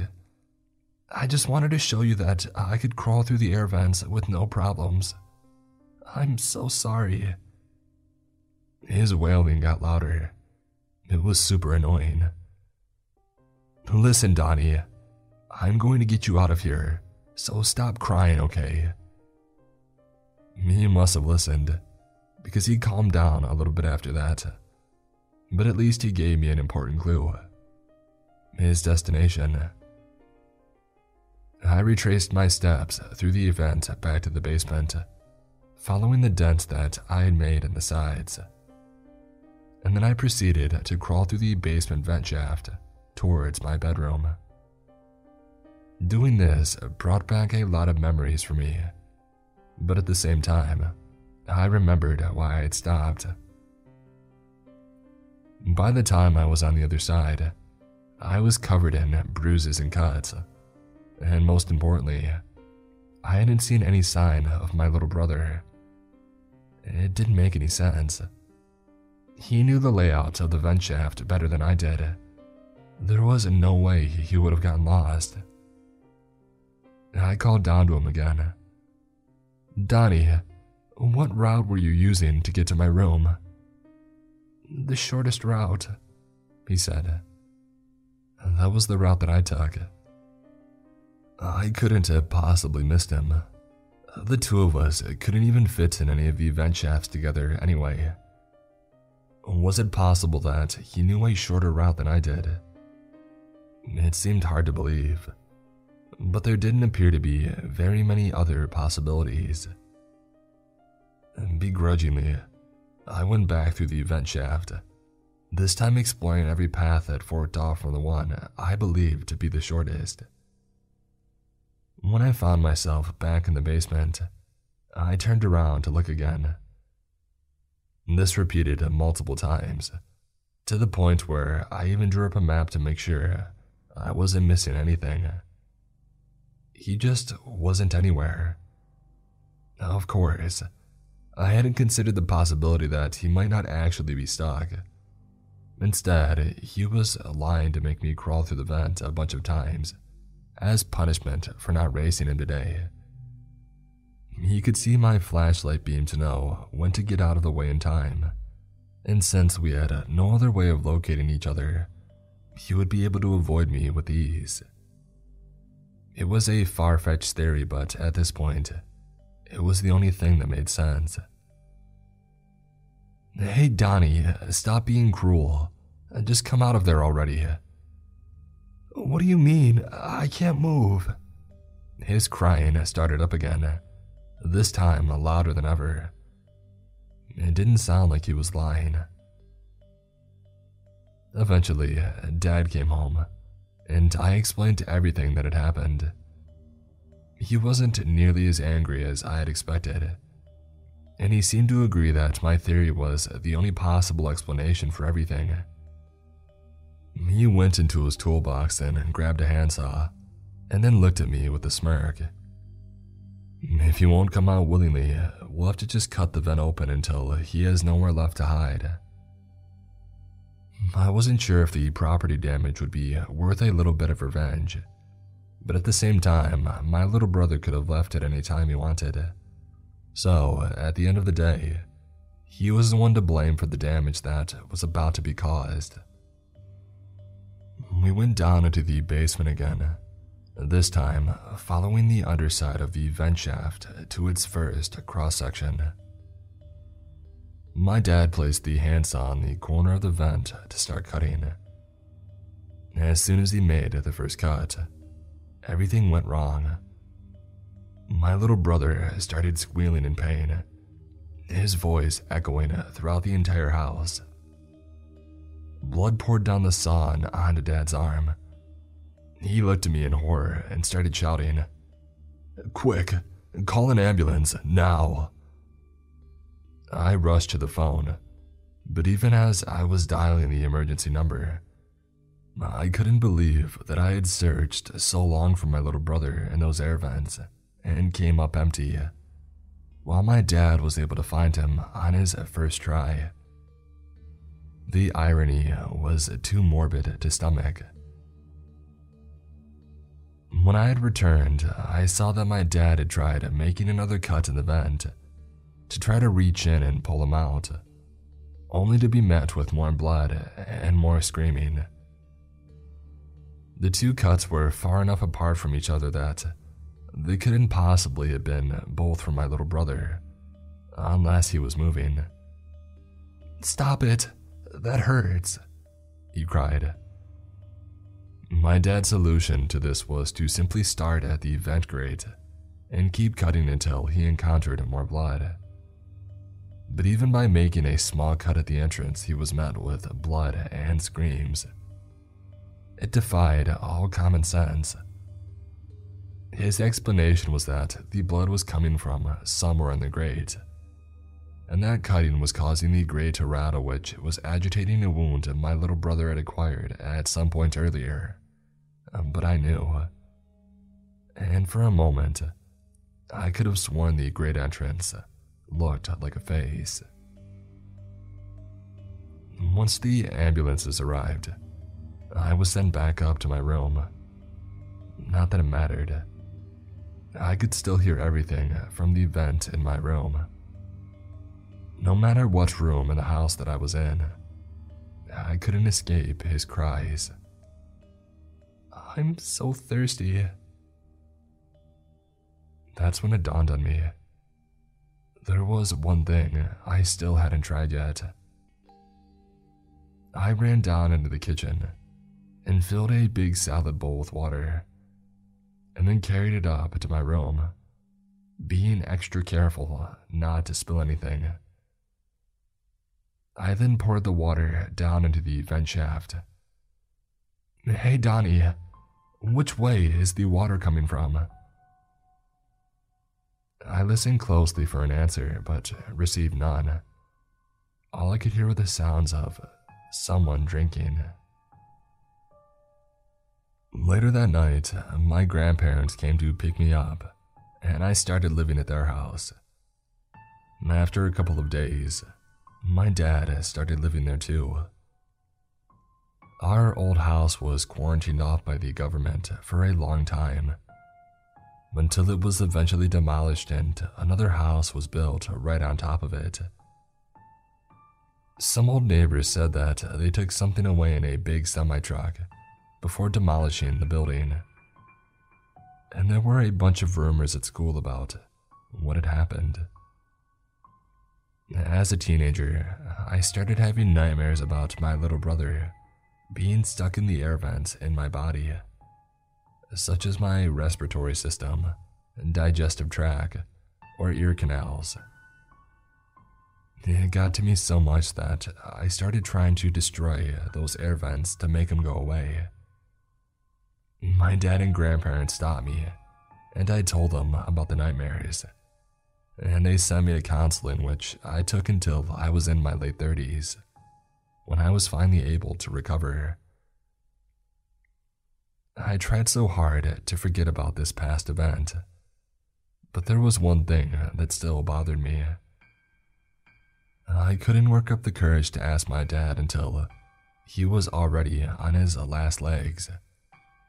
But the answer was one that I knew from the very beginning. Dad, why didn't we ever have a funeral for Donnie? He looked at me and smiled weakly. Donnie never died. I knew that already. I could still hear his cries.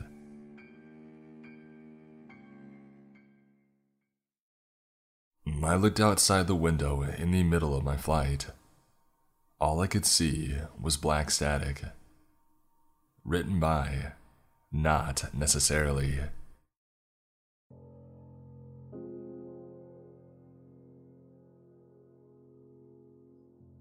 I buckled my seatbelt with sweaty hands as the steady hum of the plane engine filled the quiet atmosphere of the cabin.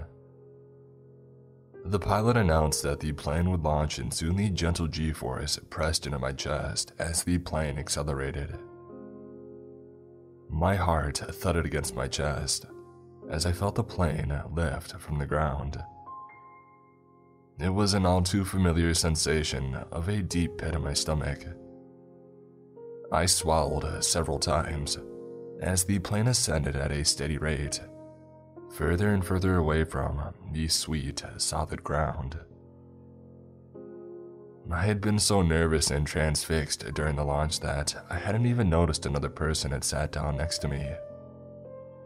I quickly recomposed myself and took deep breaths to calm myself down. Visions of the plane crashing flashed in my mind. The flight would be a slow mental torture for hours on end, until I finally, hopefully, safely landed. The young man sitting next to me fiddled with the flight entertainment units in front of him and looked through their movie catalog.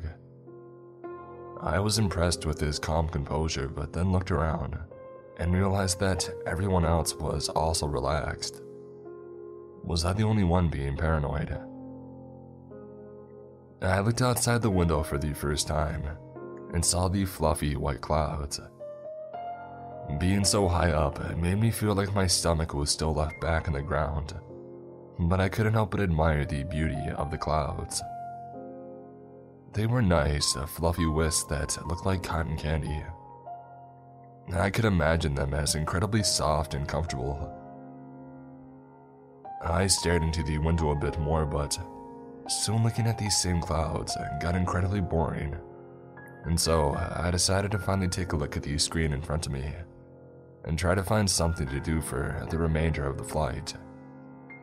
While my nerves had subsided for the most bit, I still had that nagging thought at the back of my mind, warning me to be more alert.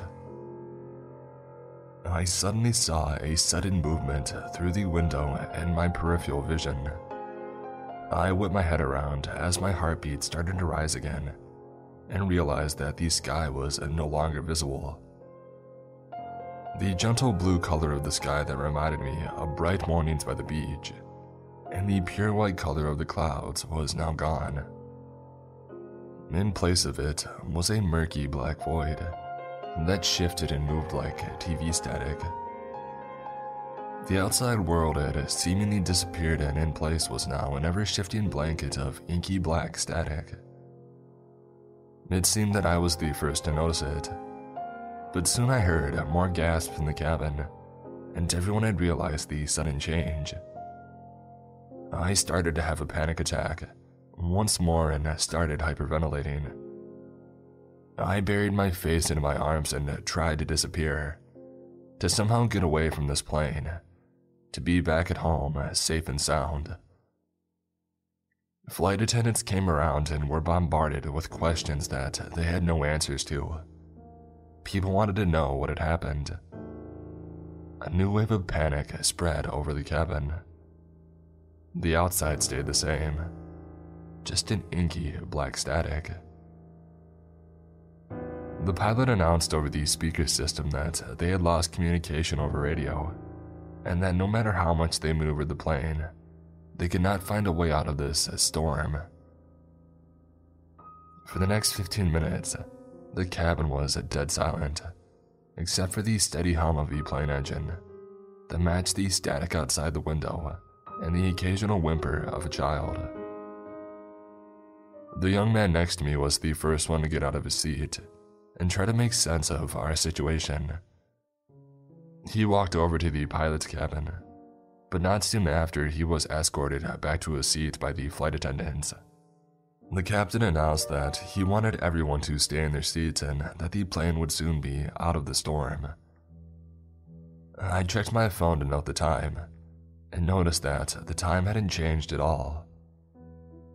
I confirmed this with the digital time on my flight entertainment unit and confirmed that the time hadn't changed for the past 20 or so minutes.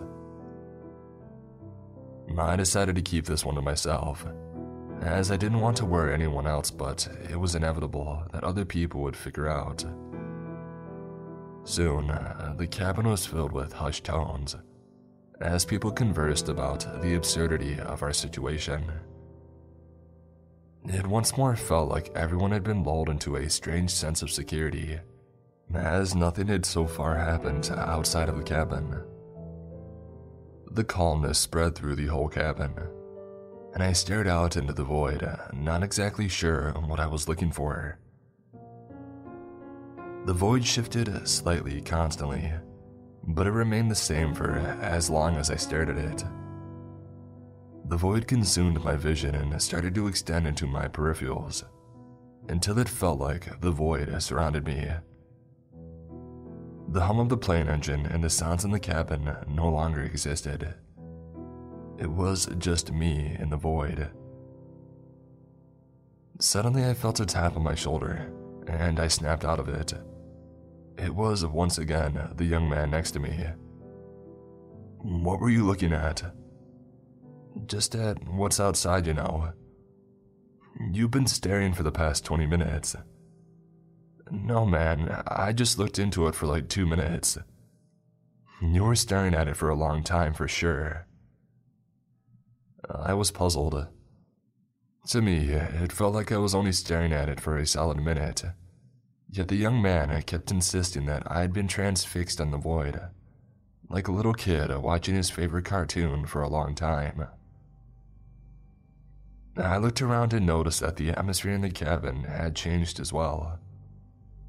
Everyone was messing around with their flight entertainment units, not really paying much attention to the void. Suddenly, I heard a woman shout, "There's something there."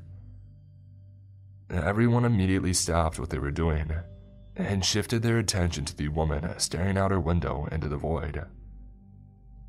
She continued staring while repeating her phrase over and over again, like she was trying to create some sort of demented echo.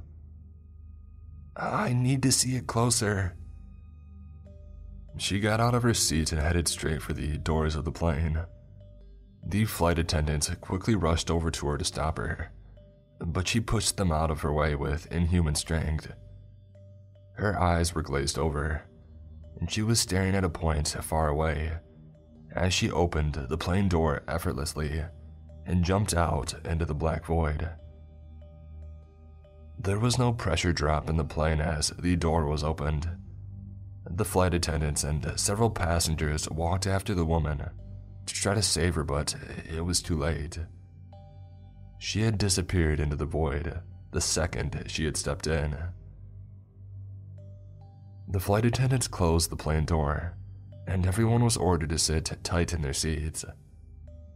The windows of the plane were sealed by blinds, and a deathly silence overtook the whole cabin. The only sound that occasionally broke the grueling silence was the voice of the only child on the flight. It seemed as if everyone was silently mourning the loss of the woman. A deep dread started to build up in my stomach as I started to think about how I would ever get out of this flight. Minutes turned into hours, and hours turned into days.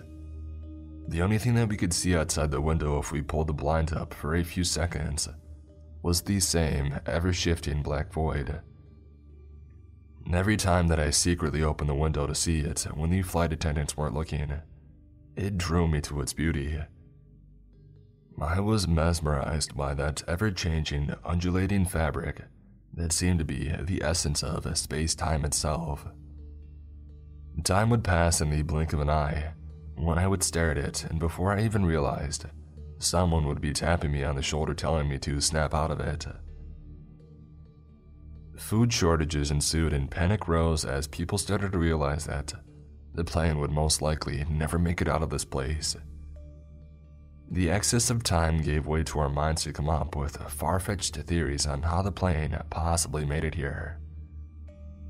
It was evident that we had somehow phased out of our reality and ended up in nothingness. By the second or third day, not that I could keep track of time here, a huge fight erupted in the cabin. It was a trivial matter. A man had reclined his seat and the person behind him didn't like it. At first, it was a lot of arguing before the sounds of smacking filled up the cabin.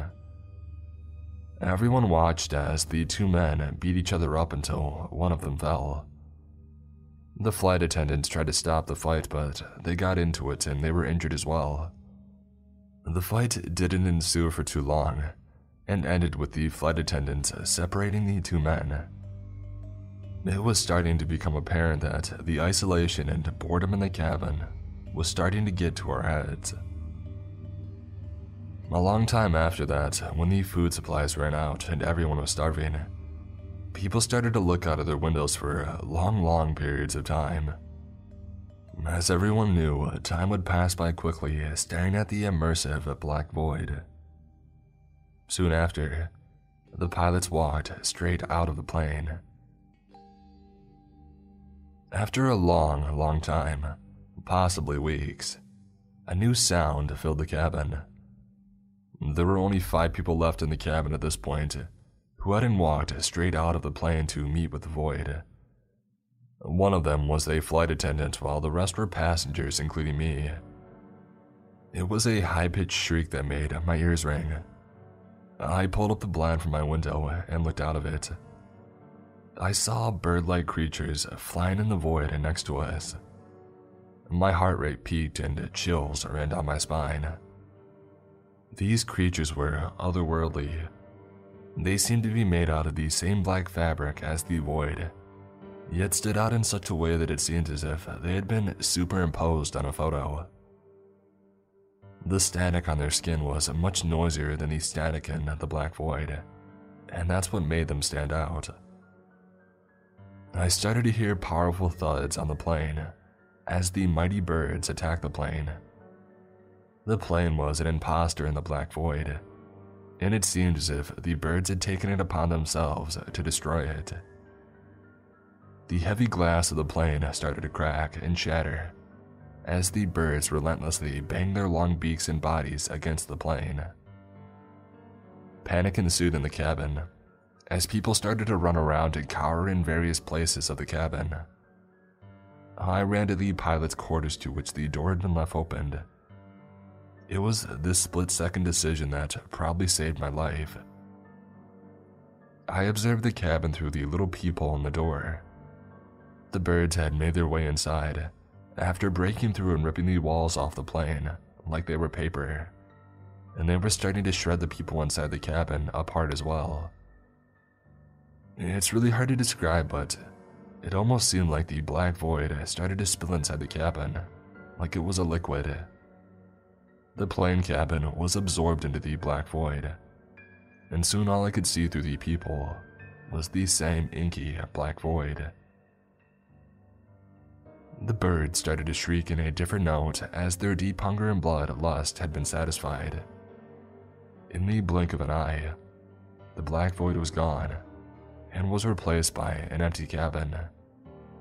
The plane had somehow repaired itself, but the crew and passengers were all missing. The radio cackled to life. Flight 307, we lost you there for a minute. Flight 307, report your current status. Flight 307, do you copy? I spoke into the radio and tried my best to not sound like a lunatic while describing what had happened. The flight control helped me safely land the plane at a nearby airport. I cried when I finally made it to the ground. I was told that the plane had disappeared off the radar for a split second before reappearing. On the other hand, for me, it felt like I had spent months inside that plane cabin. The black void still comes to haunt me at night. It has become the very essence of my dreams. I wake up sweating after being chased by these same bird-like creatures. Sometimes, when I look into the mirror, I can see the black void surrounding me and leaking into my very being. Many flights disappear every year, and I finally found out why. By the time that you read this, I would have met with the void, but I would like to leave one last warning. Before you board a flight, remember the void.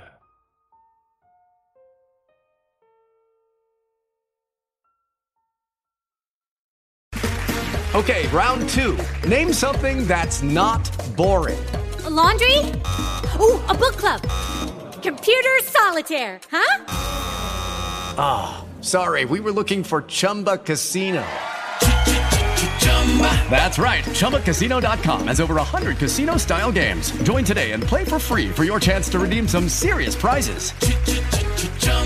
ChumbaCasino.com. No purchase necessary. Void where prohibited by law. 18+ terms and conditions apply. See website for details. With LinkedIn Jobs, we tap into a network of more than 1 billion professionals to help you find quality professionals quickly and easily for any role you need. Marketing wizards? Found them. Software engineers? Found. That project manager I could never seem to hire? And found. LinkedIn Jobs quickly matches your roles with candidates with the right skills and experience. In fact, 86% of small businesses get a qualified candidate within 24 hours. Post your first job for free and get started at linkedin.com/spoken. That's linkedin.com/spoken. Terms and conditions apply.